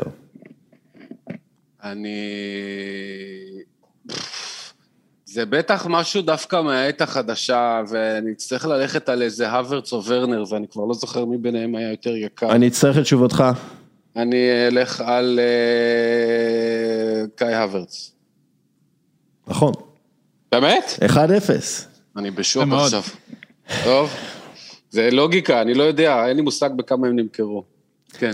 77 מיליון יורו לצ'לסי. לא, אבל חשבתי שוורנר, טוב, לא משנה. כשהם הגיעו לצ'לסי, ורנר היה הכוכב היותר גדול, נקרא לזה ככה. כן, אסף אקרמן, ערוץ הספורט. מי הכדורגלן האפריקאי שנמכר בסכום הגבוה ביותר? וואו. ואמבפה לא נחשב. דרוגבה, סמואל אתו, או מישהו בטח, האמת שזה דווקא זה יכול להיות בעצם לגמרי בעת החדשה גם. אני אצטרך את תשובתך. נמכר בסכום הגבוה ביותר. כמה סלח עבר, אני לא זוכר אפילו, האמת. וואי, איזה שאלה. או חכים זיאש פתאום כזה רגע, יכול להיות? אני צריך את תשובתך, אסף. אני אפילו לא זוכר מאיפה הוא עבר. אתה יודע, בוא נלך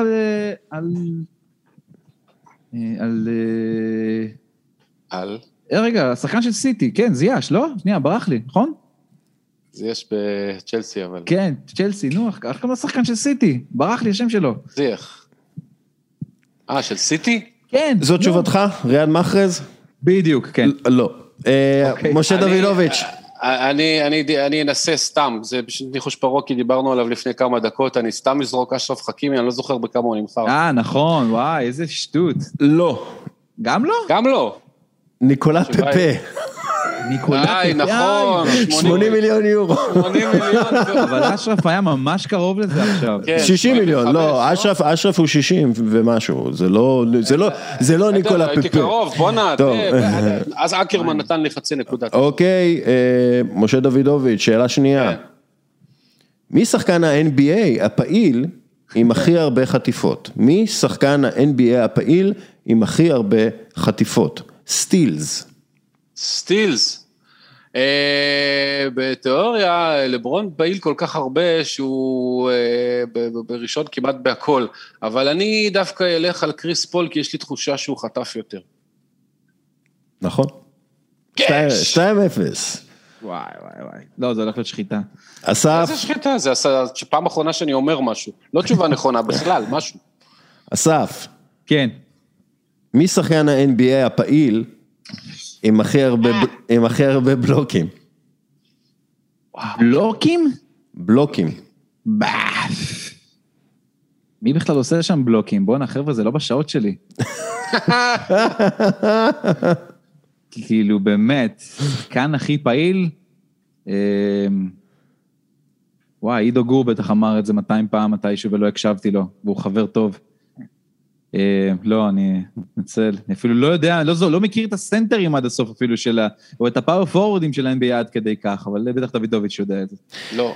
משה דוידוביץ, אליך, מי שחקן ה-NBA הפעיל עם הכי הרבה בלוקים for the win?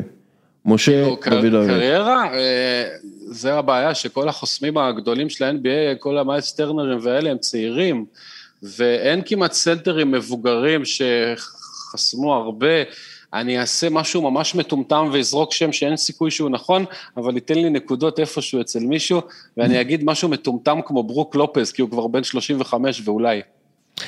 לא. אוקיי. יש לי אולי... דווייט האוורד. דווייט האוורד, נכון, איזה אידיוט. פשוט אצלי בראש הוא כבר פרש, אבל הוא עדיין משחק 7.5 דקות למשחק. זה השם היחידי שעלה לי, כי אז הייתי עוד משחק איתו בשנים שהוא היה באורלנד. דווייט האוורד נתן 5 עונות רצופות של מלך הריבאונדים, ו3 עונות רצופות של שחקן ההגנה, וברור שהוא מוביל בבלוקים, ואני אידיוט. תמשיך. משה דוידוביץ. כן. באיזו קבוצה ז'וזה מוריניו התחיל את הקריירה כמאמן ראשי? משה דוידוביץ' for the win. באיזו קבוצה ז'וזה מוריניו התחיל את הקריירה כמאמן ראשי? הבעיה היא אני זוכר רק את פורטו, וזה בטח לא התשובה הנכונה, כי בטח היה איזה גימרייש או איזה בולשיט אחר שנמצא בפורטוגל, ואף אחד לא יודע לבטא את השם שלו. אני אלך על פורטו כי אני לא זוכר, אבל זה כנראה לא התשובה. אתה טועה, אני מעביר את השאלה לאסף אקרמן, באיזה קבוצה ז'וזה מוריניו התחיל את הקריירה כמאמן ראשי? For the point. אני חושב שזה כאילו, באמת לפי כאילו הקריירה שלו זה כאילו בנפיקה, אבל זה ממש ממש קצר, היה גם מתוניה להירגע, אז... אתה צודק, בנפיקה. כן, בנפיקה. אכן, ז'וזה מוריניו התחיל את הקריירה כמאמן ראשי בבנפיקה, תקופה מאוד קצרה, הוא הגיע כעוזר מאמן בהמלצתו של בובי רובסון, אם אני לא טועה. ואז הוא...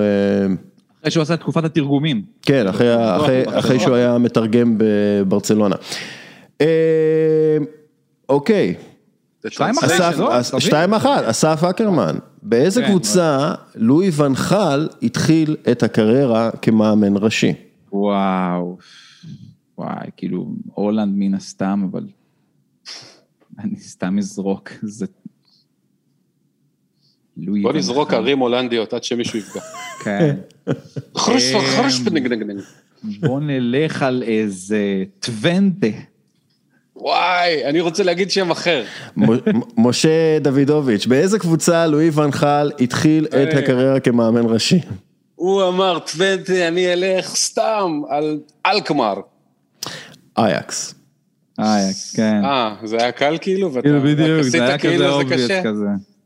בוא'נה, הבן אדם עבר כל כך הרבה קבוצות ונבחרות, שאתה ללכת עד לשם. לא כזה הרבה, לא הרבה, בסדר. חבל. אוקיי, שאלה עכשיו של דוידוביץ' for the win. כן. קריסטיאנו רונלדו הוא הפורטוגלי שכבש הכי הרבה שערים בפרמייר ליג. מי במקום השני? וואו, פורטוגלי בשערים בפרמייר ליג מקום שני? וואי, זה בטח איזו שאלה מכשילה שברונו בשתי עונות שם איזה 30 גולים וזהו. רגע, פורטוגלים גדולים בפרמייר ליג, זה כמו ברזילאים גדולים בפרמייר ליג, אין דברים כאלה. לא, בסוף אתה עושה רשימה ואתה מגיע למסקנה שמקום רביעי זה איזה לוקה לבה. רגע, פורטוגלים גדולים בפרמייר ליג, אין לי מושג, אני אלך על ברונו סתם כי זה מה שקופץ לי בראש. משה דוידוביץ'. כן. יפה. אתה מנצח. דרך אגב. אני מאמין שהכלב הזה ברונו נתן לי את הניצחון, אני סובל אותו. היית יכול גם להגיד לואיס בואמורטה, אבל אמרת ברונו, הם שניהם במקום השני, ואתה, הנה, לואיס בואמורטה, עוזר מאמן מכבי חיפה לשעבר. זה העתידו של ברונו פרננדס. להיות שם אבוב, ניצחתי את אקרמן, אני מודיע בעבודה שאני לא בא היום. אני עושה פה עכשיו הקפות. 3-1 למשה דוידוביץ'. אתה יודע שאתה עולה... ועוד נפלתי עם דווייט האוורד, איזה בושות. אתה מבין, כאילו בבית שלך נפלת. בבית שלי נפלתי. אתה תנצח בעצם, אתה תפגוש את המנצח בין עומר בוקסה לאריאל גרייזס, שזה עומר בוקסה, אני חושב. אני חושב שזה מה שהיה, אני חושב שבוקסה ניצח, כן, בוקסה ניצח, כן. אז יהיה אתכם, אסף, תודה רבה, היית... היה כיף, למדנו, כמובן, זה הדבר שהכי כיף במקביל איתם בחוד, שאתה באמת לומד איזשהו משהו חדש כל פעם. כן, אני מאוד אוהב לעבוד על השאלות האלה, כי לפעמים באמת תשובות כל כך ברורות. הקטע עם לואי ון חל היה צריך לקפוץ לנו ישר. כן, כן, אבל זה לא הגיוני שהוא מתחיל ישר מהאייקס, תתחיל באיזה הוא היה מורה, הוא היה מורה ספורט, והוא הגיע ללמד ילדים איך לשחק כדורגל. משה דוידוביץ', תודה רבה לך. תודה רבה לכם. אתה ללא ספק האח, אחד מהאחי דוידוביץ, אחד מהטופ 2 הכי טובים. יאללה, אנחנו עכשיו הולכים לדבר, תודה רבה. ביי, משה, תודה. אנחנו עכשיו הולכים לדבר על מילאן. מה שאנחנו נעשה, אני אוהב את הפורמט החדש הזה, שעשינו, בעצם אנחנו עושים פינג פונג אופטימי פסימי, מדבר על דברים שאתה אוהד מילאן, אסף, אופטימי לגביהם, ודברים שאתה פחות אופטימי, פסימי לגביהם, ואנחנו נתחיל עם האופטימי הראשון שלך, פאולו מלדיני. בלו, זה באמת אופטימי, להסתכל על העיניים הכחולות שלו ולשחות בתוכם בדמיון, באמת לא חושב שיש שגריר טוב יותר וידיים בטוחות יותר למילאן מאשר ידיו של פאולו מלדיני. האמת שכן, נכון, פאולו מלדיני גם באמת מוכיח לנו לאחרונה שכנראה הוא הגיע לתפקיד הנכון לו, יהיה מעניין אותי לשמוע גם עוד מה אתה תגיד עליו, בעיניים אולי קצת יותר מבחוץ ומקצועיות שמתעסק עם הרבה מאוד, עם מנהלים טכניים מקצועיים כאלה ואחרים, אבל פאולו מלדיני, קודם כל מעבר לאותו רוסונרו אמיתי, אבל הוא גם למד על הבשר שלו לא מהדברים, ויכול להיות שמצד אחד לקח כמה החלטות שהן יהיו לא טובות למילן להמשך, אבל כמה החלטות שהן נפלאות ותגובות, ההחלטה קודם כל הכי גדולה, זה לדעתי לא להיכנע לסחטנות של מינו ראיולה ודונרומה, נכון, השוער המצטיין ביורו, נכון, מי שבאמת יכול להיות אחד הגדולים ביותר אולי של איטליה בשער, אבל הסכומים האלה שהוא דרש, הם היו קצת מוגזמים עבור מילאן ועבור קבוצות אחרות גם כן, אבל כשפאולו מלדיני ויתר על ג'יאן לואיג'י דונרומה, הוא ויתר עליו, אבל הוא מיד הביא מחליף נהדר, את מייק מעניין שלקח אליפות עם ליל בעונה שעברה, תמורת 15 מיליון יורו, כן. שזה סכום לא רע בכלל, ומלדיני בכלל שאנחנו מסתכלים על כל השנים האחרונות, וגם רק שהוא הגיע לתוך הקבוצה, אז בסופו של דבר אנחנו יכולים לרשום במשמרת שלו לא מעט דברים מאוד מאוד מאוד טובים, אם זה כמובן ז'ירו שהגיע עכשיו, סיימון קיארה בלם הנהדר שלנו, בן נאסר זה במשמרת שלו, איברהימוביץ' זה במשמרת שלו, ואולי הדבר הכי גדול, הוא יחזיר את מילאן, עם ההחתמות שלו, עם כל מה שהוא עשה, לליגת האלופות. מילאן אחרי 8 שנים, סוף סוף חזרה לטופ של אירופה. מה היא תעשה שמה? זה כמובן אנחנו יכולים לדבר בהמשך. אנחנו מדברים הרבה פעמים, בעיתון, בכלכליסט, ואני גם כותב על זה הרבה פעמים, על היעילות שבהתנהלות. ואחד מהדברים שהופכים קבוצות נגיד קבוצות מלאות בכישרון, ואני לא מדבר רק על כדורגל, אני מדבר גם על הייטק, אוקיי? קבוצות מלאות בכישרון, צריכות מישהו שכולם רוצים ללמוד ממנו, כולם חושבים שהוא כוכב בהכרח, ראינו את זה למשל, ריאל מדריד וזינדין זידן, ברגע שאתה אייקון כזה של קבוצה, אז למילה שלך יש מה שנקרא יותר משקל, יותר משקל סגולי, ההחלטות שלך הן יותר נתפסות, יותר נקלטות, רוצים לשמוע מה אתה אומר. פאולו מלדיני הוא במצב, הוא בסיטואציה הזאת, והוא הגיע למקום שרוצה להשתנות, הוא בעצמו היה לו חשוב מאוד להגיע למקום הזה שרוצה להשתנות, הוא לא מתפקד כמי שבוחר את השחקנים.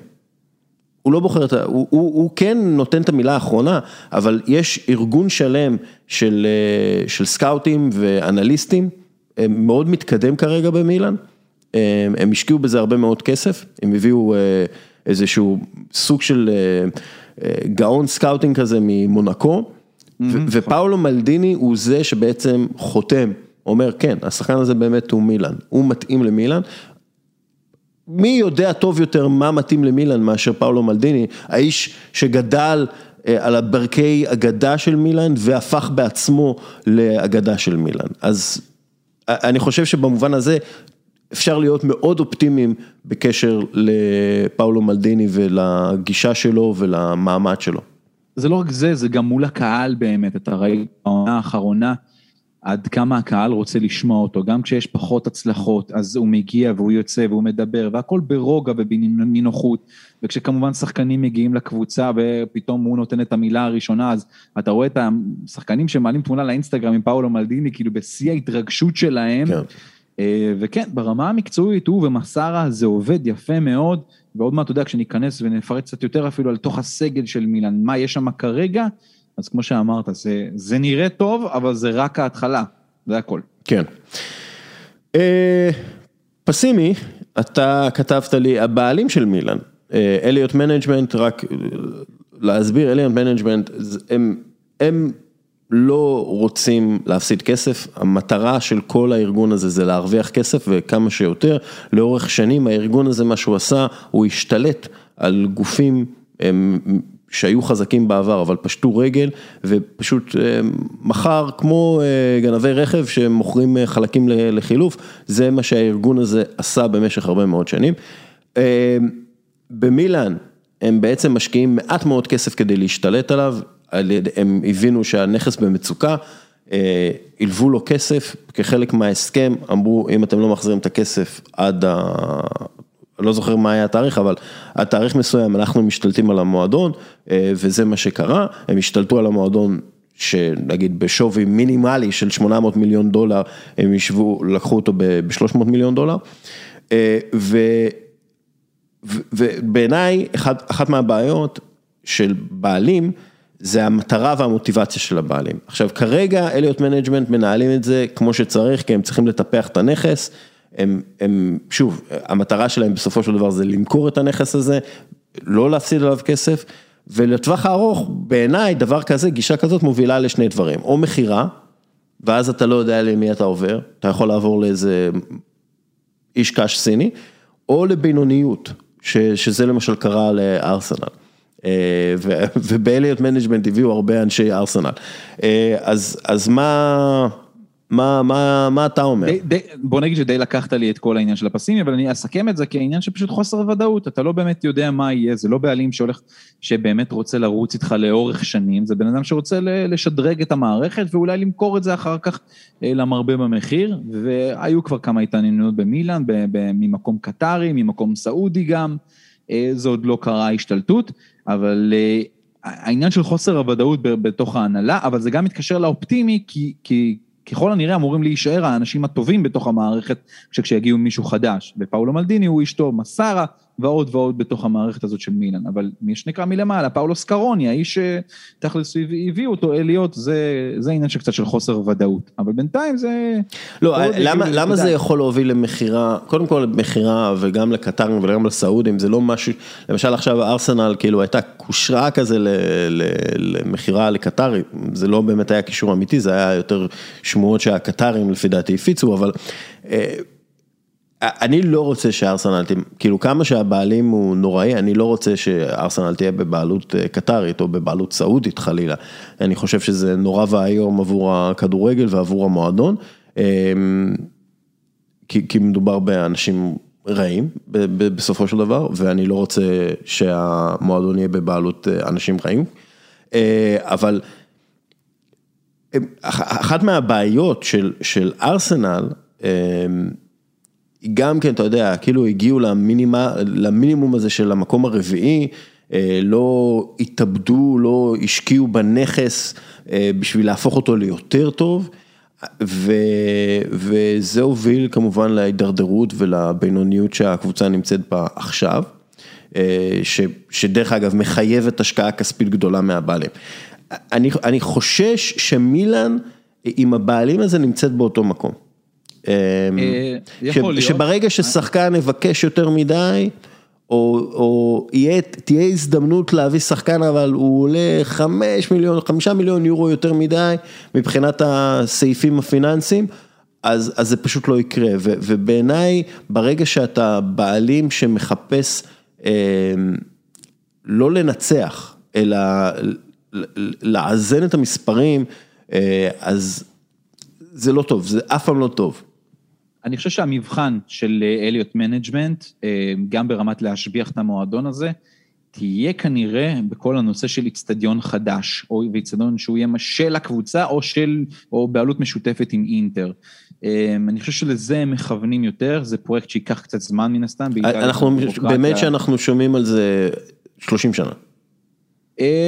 אני חושב שבתוך דווקא מילאנו, זה לא כל כך הרבה שנים, פשוט שמה יש כבר מקום, זה פשוט צריך, אתה יודע, בירוקרטיה איטלקית מאוד גדולה, ושמתישהו שההשקעה הזאת גם תבוא, ויש הזדמנות מאוד טובה, כי פה מדובר על שתי קבוצות, כן. שיעשו את זה ביחד, אז זה חוסך גם ברמה הכלכלית, נכון שגם אחר כך הרבניו הוא פחות. העניין הוא שוב שאינטר גם כן במצב בעלות בעייתי. נכון. ואוקטרי, שבעצם עשו אליות מנג'מנט לאינטר, ויכול מאוד להיות שהם גם כן השתלטו על אינטר בעתיד. אני לא אופטימי בקשר למשקיעים האמריקאים, האלה אתה יודע, ממה שקרה לקבוצה שלי, אז זה העניין. טוב, חזרה לאופטימיות. אופטימי, אתה אומר אוליביה ז'ירו. לגמרי, בוא תשמע, בגיל 34 הוא מראה כמה הוא רעב להצליח, כמה הוא פתאום יכול להיות גם שחקן מוביל, בכל משחקי האימון של מילאן הוא כבש, נתן צמד במשחק האחרון, אתה יודע, למילאן יש איזושהי כללה עם מספרי 9 לאחרונה שלה, מאז פיליפו אינזאגי, והאיש נכנס למקום הזה בכזה רעב, וגם אתה יודע, דיברו איתו על העניין הזה של הכללה, האיש אומר, חבר'ה, אין לי אמונות תפלות, אני ראיתי את ון בסטן, את אינזאגי, את ז'אן פייר פפן, לובשים את המספר הזה ומצליחים, ואני מאוד גם גאה. אז אני חושב... הוא אמר ז'אן פייר פפן? כי ז'אן פייר פפן היה די אכזבה במילאן. זה, אתה יודע, אלי צרפתי במקום הזה שהוא לקח את זה. אבל אני חושב שאוליביה ז'ירו נותן איזושהי רוח אחרת, וגם לתוך כל הבליל צעירים הזה, נכנס עוד בחור מבוגר, שגם, אתה יודע, בוא, מה זה מבוגר? יש לקח עכשיו את אליפות אירופה, כן? עם צ'לסי, בסופו של דבר, אלוף אירופה, נכון שהוא אמנם קבע 6 שערים בתוך ליגת האלופות בעונה שעברה, אבל שיחק 260 דקות בסך הכל, כולל רביעייה אחת נגד סביליה, אלוף עולם בעברו כמובן עם נבחרת צרפת, ולצד איבראימוביץ', ואתה יודע, כאילו הוא הגיע איזושהי רוח חדשה לתוך ההתקפה, ומילאן הייתה צריכה את הדבר הזה. אתה יודע מי האחרון שקבע שצמד בבכורה הביתית שלו במילאן? אלשנדרה פאטו. לא, מריו בלוטלי. אוקיי, אז זה היה אחר כך. כן. כן, אני מחבב את ג'ירו, אני לא חושב שהוא יכול להיות שחקן פותח, אני חושב שהוא יכול להיות אימפקט סאב מדהים.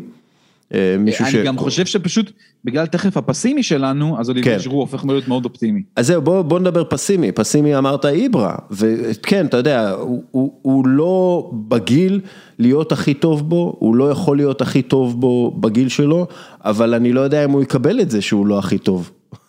אני חושב שמה שלקחתי אותו פסימי, זה לא בגלל שהוא לא יכול להיות כן הכי טוב, לא הכי טוב, כי זאת אומרת, כאילו בגיל 39 הוא הראה לנו מה הוא יודע לעשות, באוקטובר הוא יהיה בן 40, אבל המספרים אומרים דבר כזה, איבראימוביץ' שיחק 19 משחקים בסך הכל בעונה שעברה, אמנם כבש 15 שערים ובישל לא מעט שערים, וזה ברמה הסטטיסטית המון פר גיים, אבל הוא לא משחק את כל המשחקים, הוא נהדר מלא מעט מהם, הוא יהיה מוכן לשחק לדעתי רק במשחק הבא נגד לאציו, אחרי החגים, הוא לדעתי מכוון יותר גם לשחק בליגת האלופות ולהיות שם מה שנקרא יותר אפקטיבי, ובגלל זה הופך את ז'ירו לאופטימי, כי הוא יכול להיכנס יפה מאוד לתוך העמדה הזאת, כי בעונה שעברה, כשאיברה היה פצוע, והוא לא שיחק לא מעט, היה חסר לנו המישהו הזה.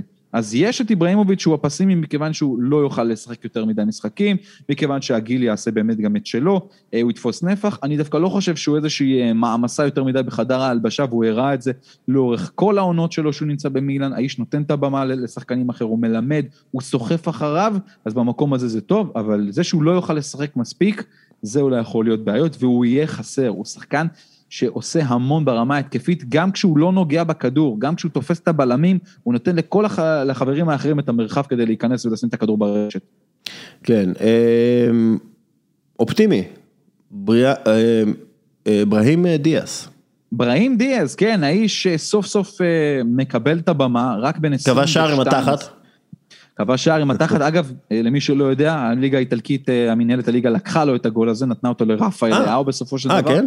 כן, במשחק נגד קליארי האחרון, אבל כן יש לו שער ניצחון מהמחזור הראשון, כן יש לו בישול נהדר, והוא בעצם הפרצוף החדש של הקישור ההתקפי של מילאן, הוא המספר 10 החדש שלה קיבל את זה, ודיברנו גם על מספר 10 מקודם, העיף את הקן, אני מאוד שמח שהקן הלך גם בחינם סוף סוף, ונכנס מישהו מאוד מאוד רעב, ונראה גם שזה מאוד מתאים לו, והוא לוקח את זה בצורה מאוד מאוד טובה ברמה ההתקפית, מניע את המשחק, נראה שיש פוטנציאל, ראינו את הפוטנציאל הזה גם קצת במשחקים שהיה בריאל מדריד, אני מזכיר, אבל פה ממש מאמינים בו, ממש נותנים לו את הבמה, קח את זה, את המושכות, גם כמחליף שלו הביאו את ג'וניור מסיה, שחקן שהיה בקרוטונה עם סיפור מאוד מאוד גדול כגיבוי לספסל, אז אומרים לו, קח, זה שלך, תנהל, ובינתיים בשני משחקים הראשונים זה נראה טוב מאוד מבחינתנו, מבחינת בריין דיאז, אבל הוא עדיין שחקן צעיר. הפסימי אבל שלך זה אגף ימין של מילאן, ואנחנו נדבר על זה, אבל כאילו למשל ברסט, אני לא יודע, מה קורה עם רומן פייברה, מה איתו כאילו? פברה? כן, למילאן כרגע מה שקורה באגף הימני שלה, בעיקר זה פשוט סלמייקרס, זה תמיד הייתה הבעיה שלה בשנים האחרונות, וזה אחת הבעיות, כי מילאן כל הזמן חיפשה לחזק את עצמה במקום הזה, כי הוא היה בעייתי וזה לא הצליח, והמעמסה תמיד הייתה על המגן הימני שעלה למעלה, ולפעמים עשה חורים בתוך ההגנה, שזה דוד קלבריה, שנוכל לדבר גם עליו דווקא ברמה האופטימית, אז שם אני קצת ככה, מילאן לא הצליחה להתחזק באמת, זה נכון שסלמייקרס הבלגי גדל בעוד שנה, ודווקא נראה לא רע במשחקים האחרונים, במשחק האחרון נגד קליארי, הוא שיחק טוב מאוד, גם ברמה הגנתית, גם התקפית, הביאו את פלורנצי, עכשיו אלסנדרו פלורנצי, הוא שחקן שבמקור שלו הוא קיצוני ימני, הוא יוכל להיכנס לתוך המקום הזה, ואני עוד לא יודע אבל איך הוא משתלב, אבל שם יש איזשהו חוסר בשנים האחרונות, שם תמיד אנחנו נופלים עם שחקנים שהם פחות טובים ולא מעט חורים, אז זה פסימי שלי קצת בדבר. אבל האופטימי, זה דיברת עליו מקודם, זה קלבריה, שהוא נראה פשוט כמו חומר לקפטן, אתה מבין מה אני מתכוון? הוא שחקן מוגבל, אוקיי? הוא לא שחקן התקפי טוב, הוא לא ממש טוב בהתקפה, או בכדרור, אתה יודע, רואים את זה בנתונים שלו, אבל הוא כן יודע למסור, הוא מוסר כאילו קדימה, הוא מוסר טוב לשליש האחרון, הוא יודע לחלץ כדורים, הוא לוחם, הוא חרוץ, אני מאוד אוהב אותו כקפטן. דוד קלבריה גם קיבל עכשיו זימון לנבחרת איטליה, השחקן היחיד של מילאן האמת בסגל של נבחרת איטליה, מה שכן טוב בו זה שהוא באמת, הוא היה מצטיין ברמת התיקולים, חילוצי הכדור בעונה שעברה בליגה האיטלקית, עד שהוא נפצע, שם כבר כמה הייתה ירידה, וראינו עד כמה הוא היה חסר כשדייגו דלות נכנס למקום הזה, אבל בעיקר ברמה התקפית זה אולי לא דריבלים גדולים במסירות גדולות, אבל הגבהות מאוד מאוד מדויקות, ולמילאן השנה יש את איברהימוביץ' וכמובן את ז'ירו בתוך ההתקפה ובתוך הרחבה, אז היא צריכה את דוד קלבריה שיגביה כמו שצריך, והוא השחקן שיכול לעשות את השדרוג, וכמו שאמרת, חומר לקפטן, אבל יש חומר יותר טוב לקפטן, שגם אנחנו תכף גם נגיע אליו. פסימי, אין שחקנים גדולים אתה אומר?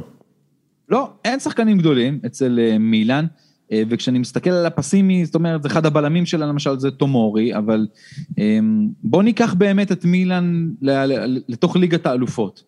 כמעט, אתה יודע, היריבות שלה, יש את פורטו, את ליברפול ואת אתלטיקו מדריד, שבכל אחת מהקבוצות האלה יש שחקן, לפחות אחד, שהוא מה שנקרא הפוורי קלאס, ככה קוראים לדבר הזה באיטליה, זה השחקן שהוא מעל, אם זה דיבלה ביובנטוס, אם זה הלוקאקו בתוך אינטר, וזה חסר עכשיו למילאן, אין לה את הדבר הזה, אז איברהימוביץ' הוא באמת גדול, אבל הוא לא ישחק את כל המשחקים, אז זה נראה לי איזשהו חיסרון, מילאן תצטרך להביא... תגיד, אין סיכוי שסנדרו טונאלי האהובי, בטח ראית את השער ואת ההשוואה לפירלו, הוא לא פירלו, כן?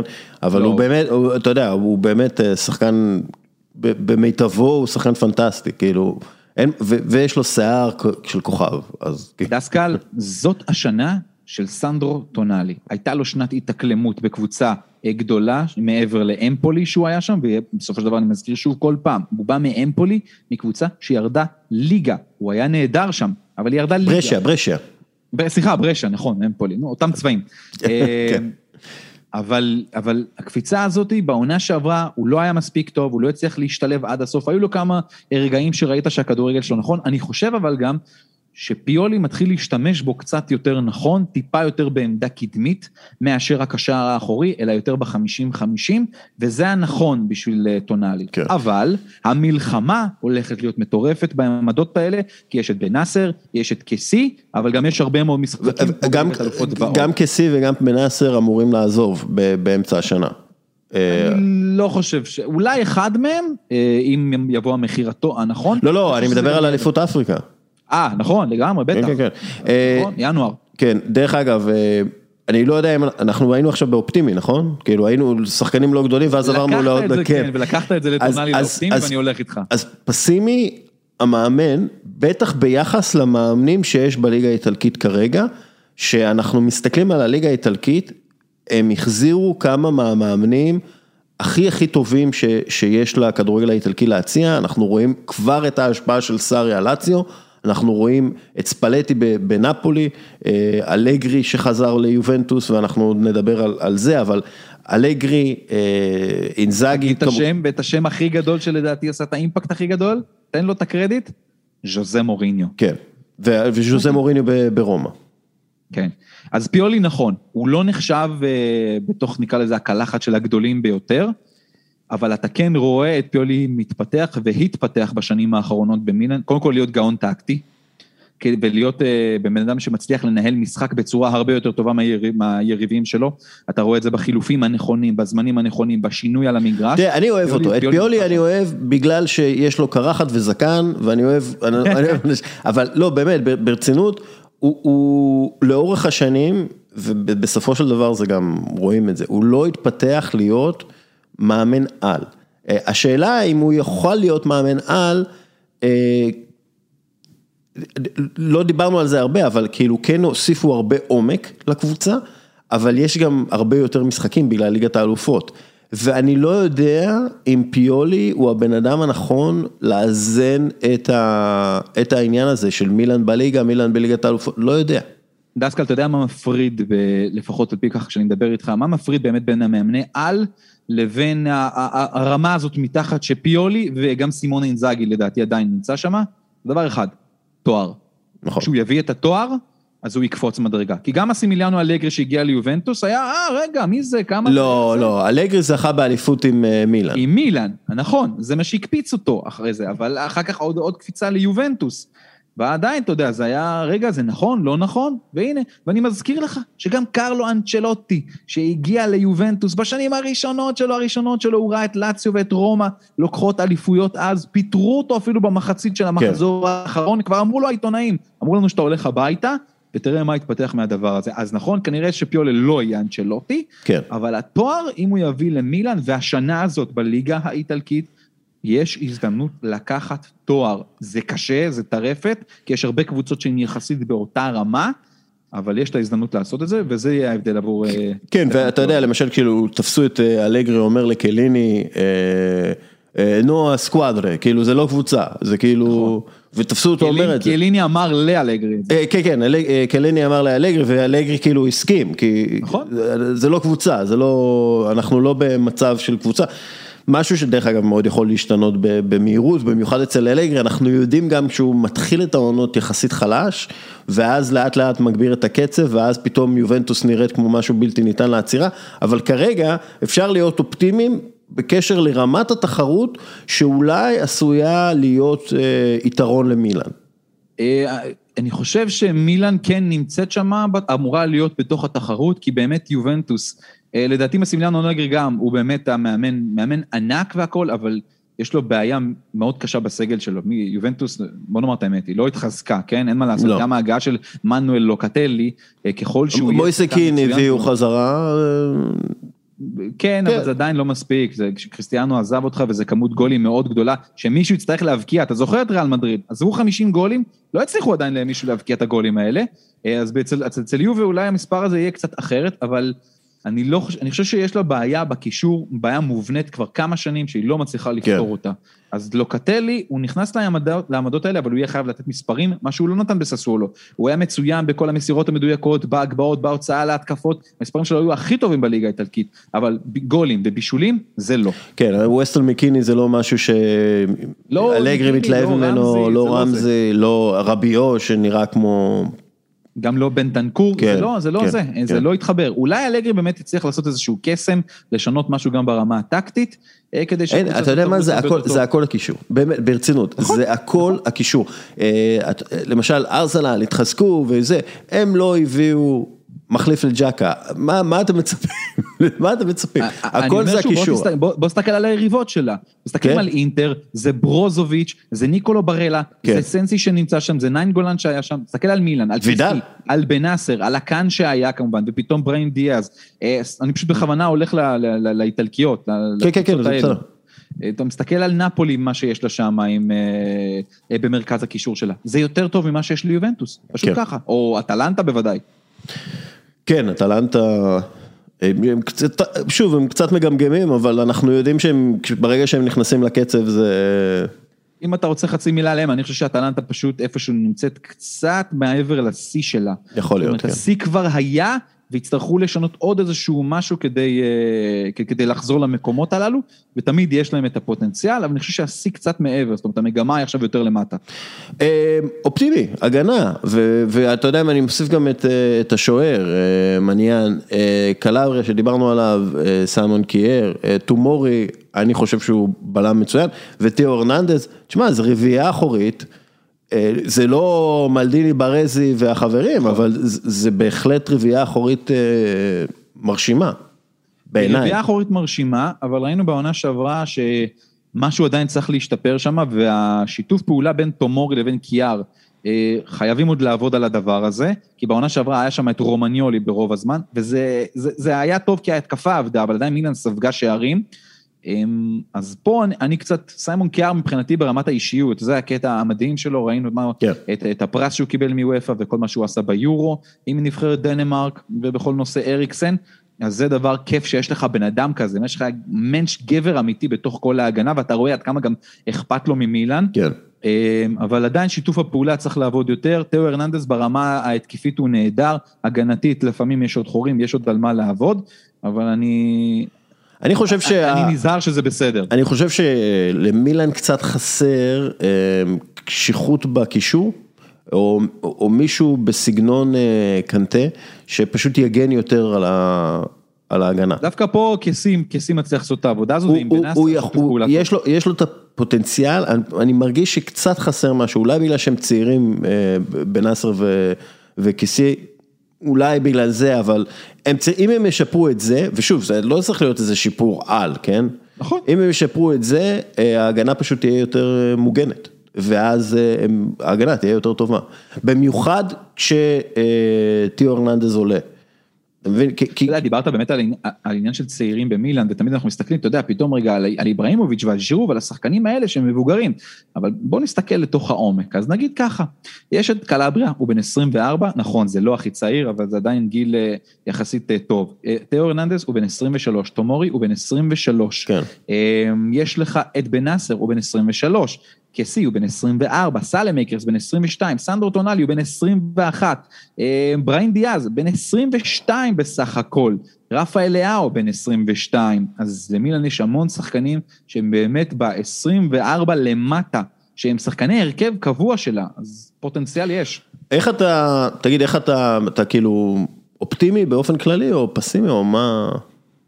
ההתחלה הייתה לי מאוד אופטימית, ואני אופטימי כן, כי אני שוב רואה את היריבות, זאת אומרת, אני עדיין חושב שאינטר מן הסתם נחלשה כשהיא מכרה את לוקה ואת חכימי, אבל היא הביאה מחליפים שהם בול פגיעה יחסית לתקציב, כמו את זקו, כמו את דמפריז, כמובן, עוד רכש לאינטר, ואני חושב שהיא עשתה, והקן כמובן, הקן שלנו לו, אז היא עשתה את הרכש הנכון שלה, והיא לדעתי הקבוצה היותר חזקה באיטליה כרגע, כי היא די שלמה בכל המערך שלה, אבל שאר הקבוצות, יובנטוס לא באמת הצליחה להתחזק, וזה טוב למילאן יחסית, ואטלנטה, כמו שאמרתי, במגמה שלה, אז אני אופטימי, כי ראיתי מה יכולה לעשות, וזה גם ממשיך, זאת אומרת, תחילת העונה הייתה טובה, ראינו כדורגל טוב ממילאן, למרות ניצחון 1-0 במחזור הראשון, במחצית אחת שהיא לא הייתה משהו, אבל היא ניצחה את המשחק, ורוב השחקנים שהם מה שנקרא עם הראש הנכון, נשארו בקבוצה ונמצאים שם, ולמילאן יש ראש חזק, וגם כשהיא בפיגור היא יודעת לעשות את העבודה, ולהפוך את התוצאה ולהישאר בתוך המשחק, מה שהיה חסר בשנים עברו, כשהייתה נפל ברמה המנטלית. אז אני אופטימי, אבל אני גם אופטימי מטבעי, אתה יודע. שזה לא רע. אבל מה זה אופטימי? שוב, אני לא באמת חושב שמילאן מועמדת לאליפות. היא נמצאת שם במקומות האלה של טופ 4, והמטרה האמיתית של מילאן תהיה שוב, לשמור על הרביעייה הראשונה, כדי להגיע עוד שנה לליגת האלופות, כדי להרים את עצמה בליגת האלופות עוד קצת. כן. דרך אגב, יש מישהו, אני מקשר את זה לדיבור שלי מקודם עם דוידוביץ, יש איזה מישהו במילאן שאתה חושב שהוא יכול להיות אחד מהגדולים ביותר בכל הזמנים של מילאן, בסגל הנוכחי, הצעיר? חוץ מאיברה כמובן. איברה כבר נמצא שם, זה בטוח. תשמע, זה קצת קשה לבחור כרגע. סנדרו טונאלי הוא באמת פוטנציאל מאוד גדול, אבל בתפקיד שלו הוא יצטרך להיות ענק כדי להיכנס לתוך המקומות האלו. במאץ' יהיה צריך להיות משהו מטורף, פירלוי פלוס, כדי לעשות את הדבר הזה. אז נראה לי שכרגע קצת קשה להגיד, אבל אולי דוד קלבריה כמגן ימני, אם הוא יישאר הרבה שנים ומילאן גם תיקח תארים איתו, אז יוכל להיכנס לתוך... אולי הוא יהיה יותר טוב מהבאטה. מהבאטה, כן, אבל אל תשכח, בתוך ההגנה של מילאן לאורך השנים, יש שם כמובן אחד כמו קפוא, ועוד ועוד ועוד. כן. אסף. כן. היה כיף. היה כיף כמו תמיד, דסקה. פאסימי-אופטימי, זה עובד טוב הדבר הזה. אני אוהב את זה. אני מאוד מחכה לראות את מילאן בליגת האלופות אצלנו בערוץ הספורט, אני מאוד מקווה שבימים שמילאן תשחק, אני אוכל לראות את המשחקים גם עד הסוף, כי לפעמים כשאתה, אתה יודע, בתוך האולפן אתה עוד על הרבה מאוד דברים. זה קשוח האולפן הזה, כאולפן הקיבוץ, ערוץ נכון? הקיבוץ? כן. כלומר, תראה, אני אף פעם לא הייתי באולפן טלוויזיה בלייב, אבל זה נראה כמו משהו לא פשוט, לעקוב אחריו ולהגיב ולהחזיק את השידור. הרבה אנשים לא כל כך יודעים, אבל ברמה הטלוויזיונית, הדבר הכי קשה, זה ההכנה לזה. כן. זה שעות על גבי שעות וחפירה מטורפת, כי אתה, למען הצופים שלנו, אתה לא רוצה ליפול בשום דבר, וקוראים לפעמים המון דברים במקביל, ואתה רוצה להיות שם, וכשפתאום המצלמה מראה איזה שחקן, או איזשהו תנעל שלו, אני רוצה לדעת למה היא הראתה את הנעל שלו, לאו דווקא בגלל פרסומת, כי יכול להיות שיש איזשהו משהו ברמה המשפחתית, או איזשהו הקשר, ואתה תמיד רוצה להיות שם, אז באמת, ההכנה לערוץ הקיבוץ לליגת האלופות, זה ברמת כמה ימים טובים, שכל פעם כמה שעות טובות, אבל הנה, זה מגיע וחוזר. כן, ואסף, אתה תמיד עושה עבודה מצוינת. אני משתדל בשביל הצופים שלנו, תמיד. תודה רבה לך. תודה לך. ואנחנו עוברים לחלק הבא. אוקיי, עכשיו איתנו הספונסר של הפועל ירושלים. הפועל ירושלים שהשבוע עשתה את הבכורה שלה בליגת העל. איך זה הרגיש לראות את השם שלך, מינקובסקי, על חזה השחקנים, חזה בטן, השחקנים של קבוצת ליגת העל, הפועל קטמון ירושלים בליגת העל? שמע, אני חייב להגיד לך שלא ימכרו לכם לוקשים. זה הדבר הכי מרגש בעולם, אין דבר מרגש בזה.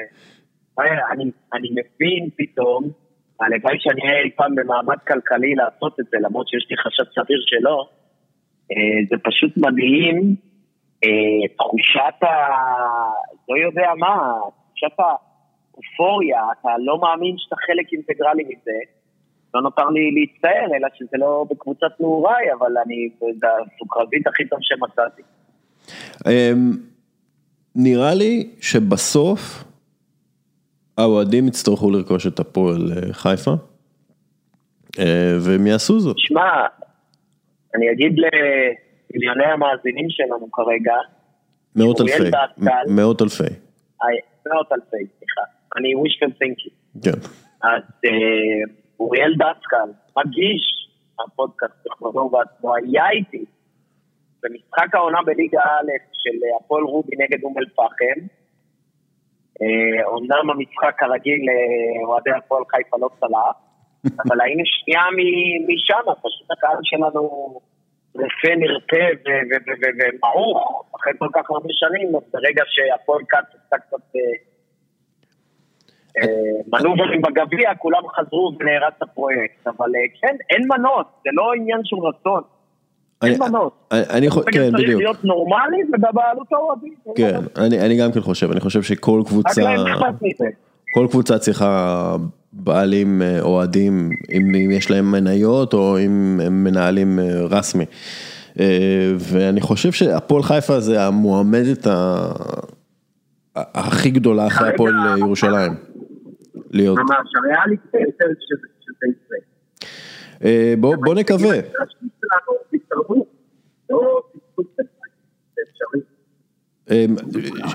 את הדעה האופטימית הזאת לא שמענו כל כך, כי היית קטוע, אבל בוא נדבר באמת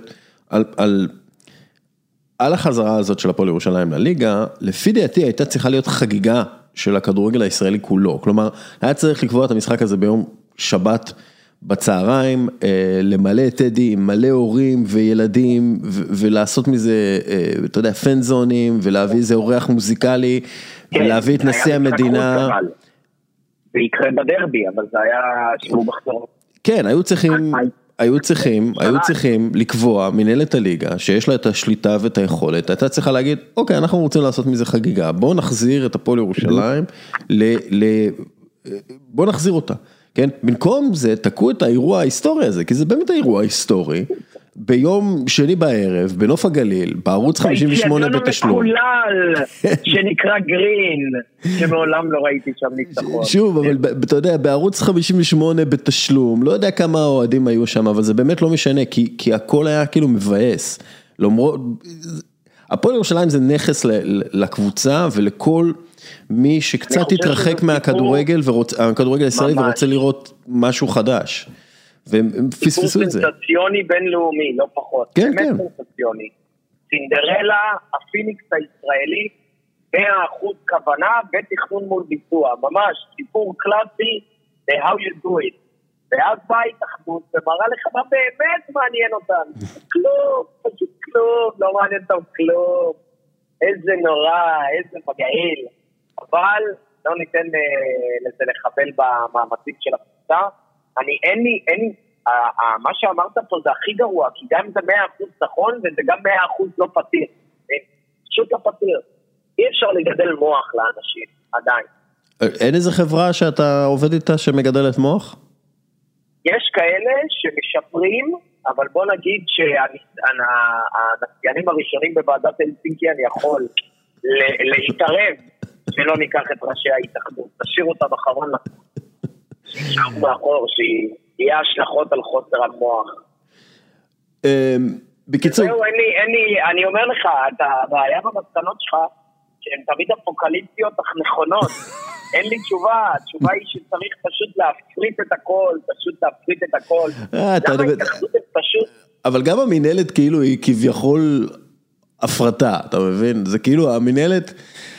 כן, הפרטה של יעקב שחר וגולדר וברקת, זה הפרטה, זה הפרטה לחזקים, זה הפרטה האמריקאית. זה נתנו לוונדרבילטים את הכוח, את כל הסנטורים, הם שולחים את כל האלקטורים שלהם, הם שולחים, אין סיכוי להפועל צפון דקות הירושלים. אין סיכוי. אבל אני מעריך שבדרבי בטדי תהיה חגיגה גם משתי הקבוצות. אני מקווה מאוד שגם אוהדי ביתר מקשיבים לחוגג, ובאמת יבואו לעומתיים לכל השכלה שהולך שם, אבל באמת המשחק, אני מקווה שלא יעלבו הפועל ירושלים, אני חולה עליכם, אתם יודעים, I put my money where my mouth is, אבל המשחק היחידי שיש אובר ביקוש ל10 המנויים שלי, זה לדרבי. כן. טוב, אני מתאר לעצמי, אתה יודע, שגם הפועל תל אביב תהיה, ומכבי תל אביב, ויהיו אותו מכבי חיפה. אני מבקש ממני מינויים, אולי מכבי חיפה, כל הצוענים מחיפה, פשוט בניסה מינויים, גם יקבלו את זה. וואלה, מנהל הכספים שלך אוהד מכבי חיפה, איך זה יכול להיות? מה זה אוהד מכבי חיפה? יש לנו רוב מוחץ לירוקים במשרד התל אביב, זה לא פחות ממזעזע לדעת. זה באמת בעיניי לא נתפס עם כמה מכבי חיפה, כן, כמה הקפת את עצמך. טוב, תראה, קודם כל באמת ברכות. תכלס היה מרגש לראות, כאילו גם את הפועל ירושלים, גם אתה יודע, אני חייב להגיד לך, אתה ספונסר מיוחד יחסית, כאילו זה מרגש היה כל העניין הזה.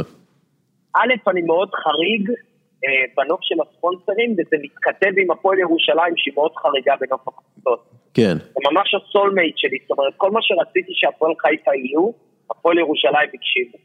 וכן, לראות את עצמי באדום שחור, בליגת העל, אני אומר לכם, בלא חלוסרק, בלי הצטנות, ובלי ענווה, זה הדבר אחד הכי מרגשים שראיתי מימיי. פשוט לעצמי, זה היה קרוב לבלתי יומן.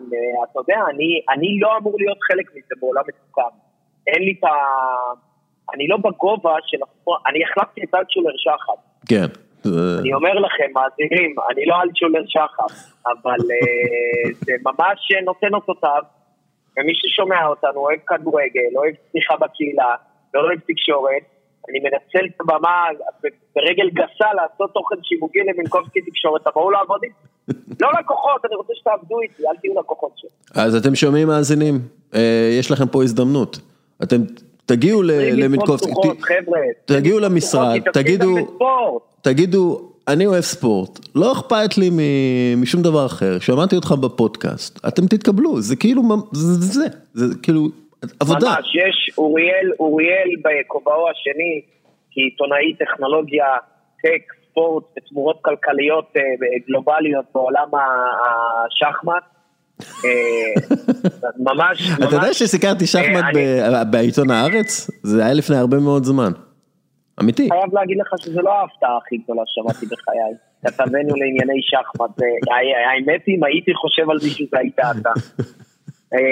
אני חייב להגיד לכם שיש הרבה התעסקות בתקשורת בספורט היום, ואדרבה בתקשורת ספורט וטכנולוגיה, חבר'ה, זה כבר לא שמור לאתלטים בלבד.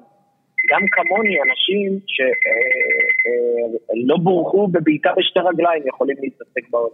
כן, גם השבוע במיוחד הייתה כתבה שעשיתי עם WSC על הפלטפורמות הדיגיטליות שבעצם מחוללות מהפכה בשידור חי בספורט. אנחנו דיברנו על זה כאילו בשבוע שעבר, או לפני שבועיים, על זה שבעצם הרייטינג בטלוויזיה יורד ואנחנו רואים הרבה יותר ספורט בתוך האפליקציות כהיילייטס, זה גם כן משהו ש...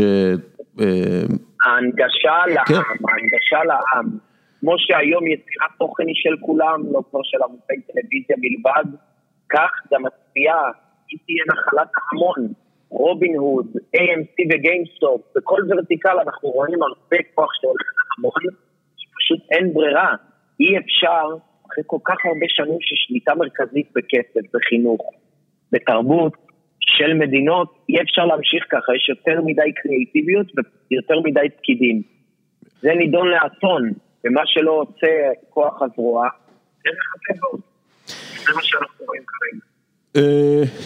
טוב, כל מה שנותר לי לאחל זה שתמשיך להיות עונה מרגשת וחדשה ובתולית, ותרגיש אם זה טוב ומרגש, ושתהנה מהמשחק הראשון, ושתהנה מהמשחק האחרון כמו שנהנית מהמשחק הראשון, ושתהיה שנה טובה. עידו. שנה טובה, אבל דווקא חשוב לי להגיד גם לפועל ירושלים. לא להצליח יותר מדי. אני אין לי כסף להכפיל את החסות שנה הבאה, בבקשה. לא לעלות את המחיר, תגיעו לי ביטקוין, פתאום תגיעו לליגת האלופות. כמה אתה חושב, אז כמה ניצחון, מה יש בחוזה, כמה ניצחונות? אני מקבל פרמיה, כל ניצחון חוץ, על כל גול של ברסק, מצוין. שיהיה לכם שנה טובה, דווקא, זה לי כיף גדול, תהיו למאזינים. בטח, אנחנו גם מדברים לפני, אנחנו מתכוננים לזה, זה לא סתם פינה. מגניב. נראה לכם שאני אומר שטויות בשלוף, אבל לא, השטויות מתוכננות מראש. כותבים אותם במחברת לפני. כותבים אותם, בטח, יש קורס פרייט שלי. שעומלים על זה מאחורי זה, שועה אשתי ואורל. כל שעה, הם כותבים מתחומותים. מצוין, אז שנה טובה. ויאללה, אנחנו נדבר. תודה רבה ושנה טובה דווקא על קיפ-אופ וגוד וורק. גם אתה? יאללה, ביי.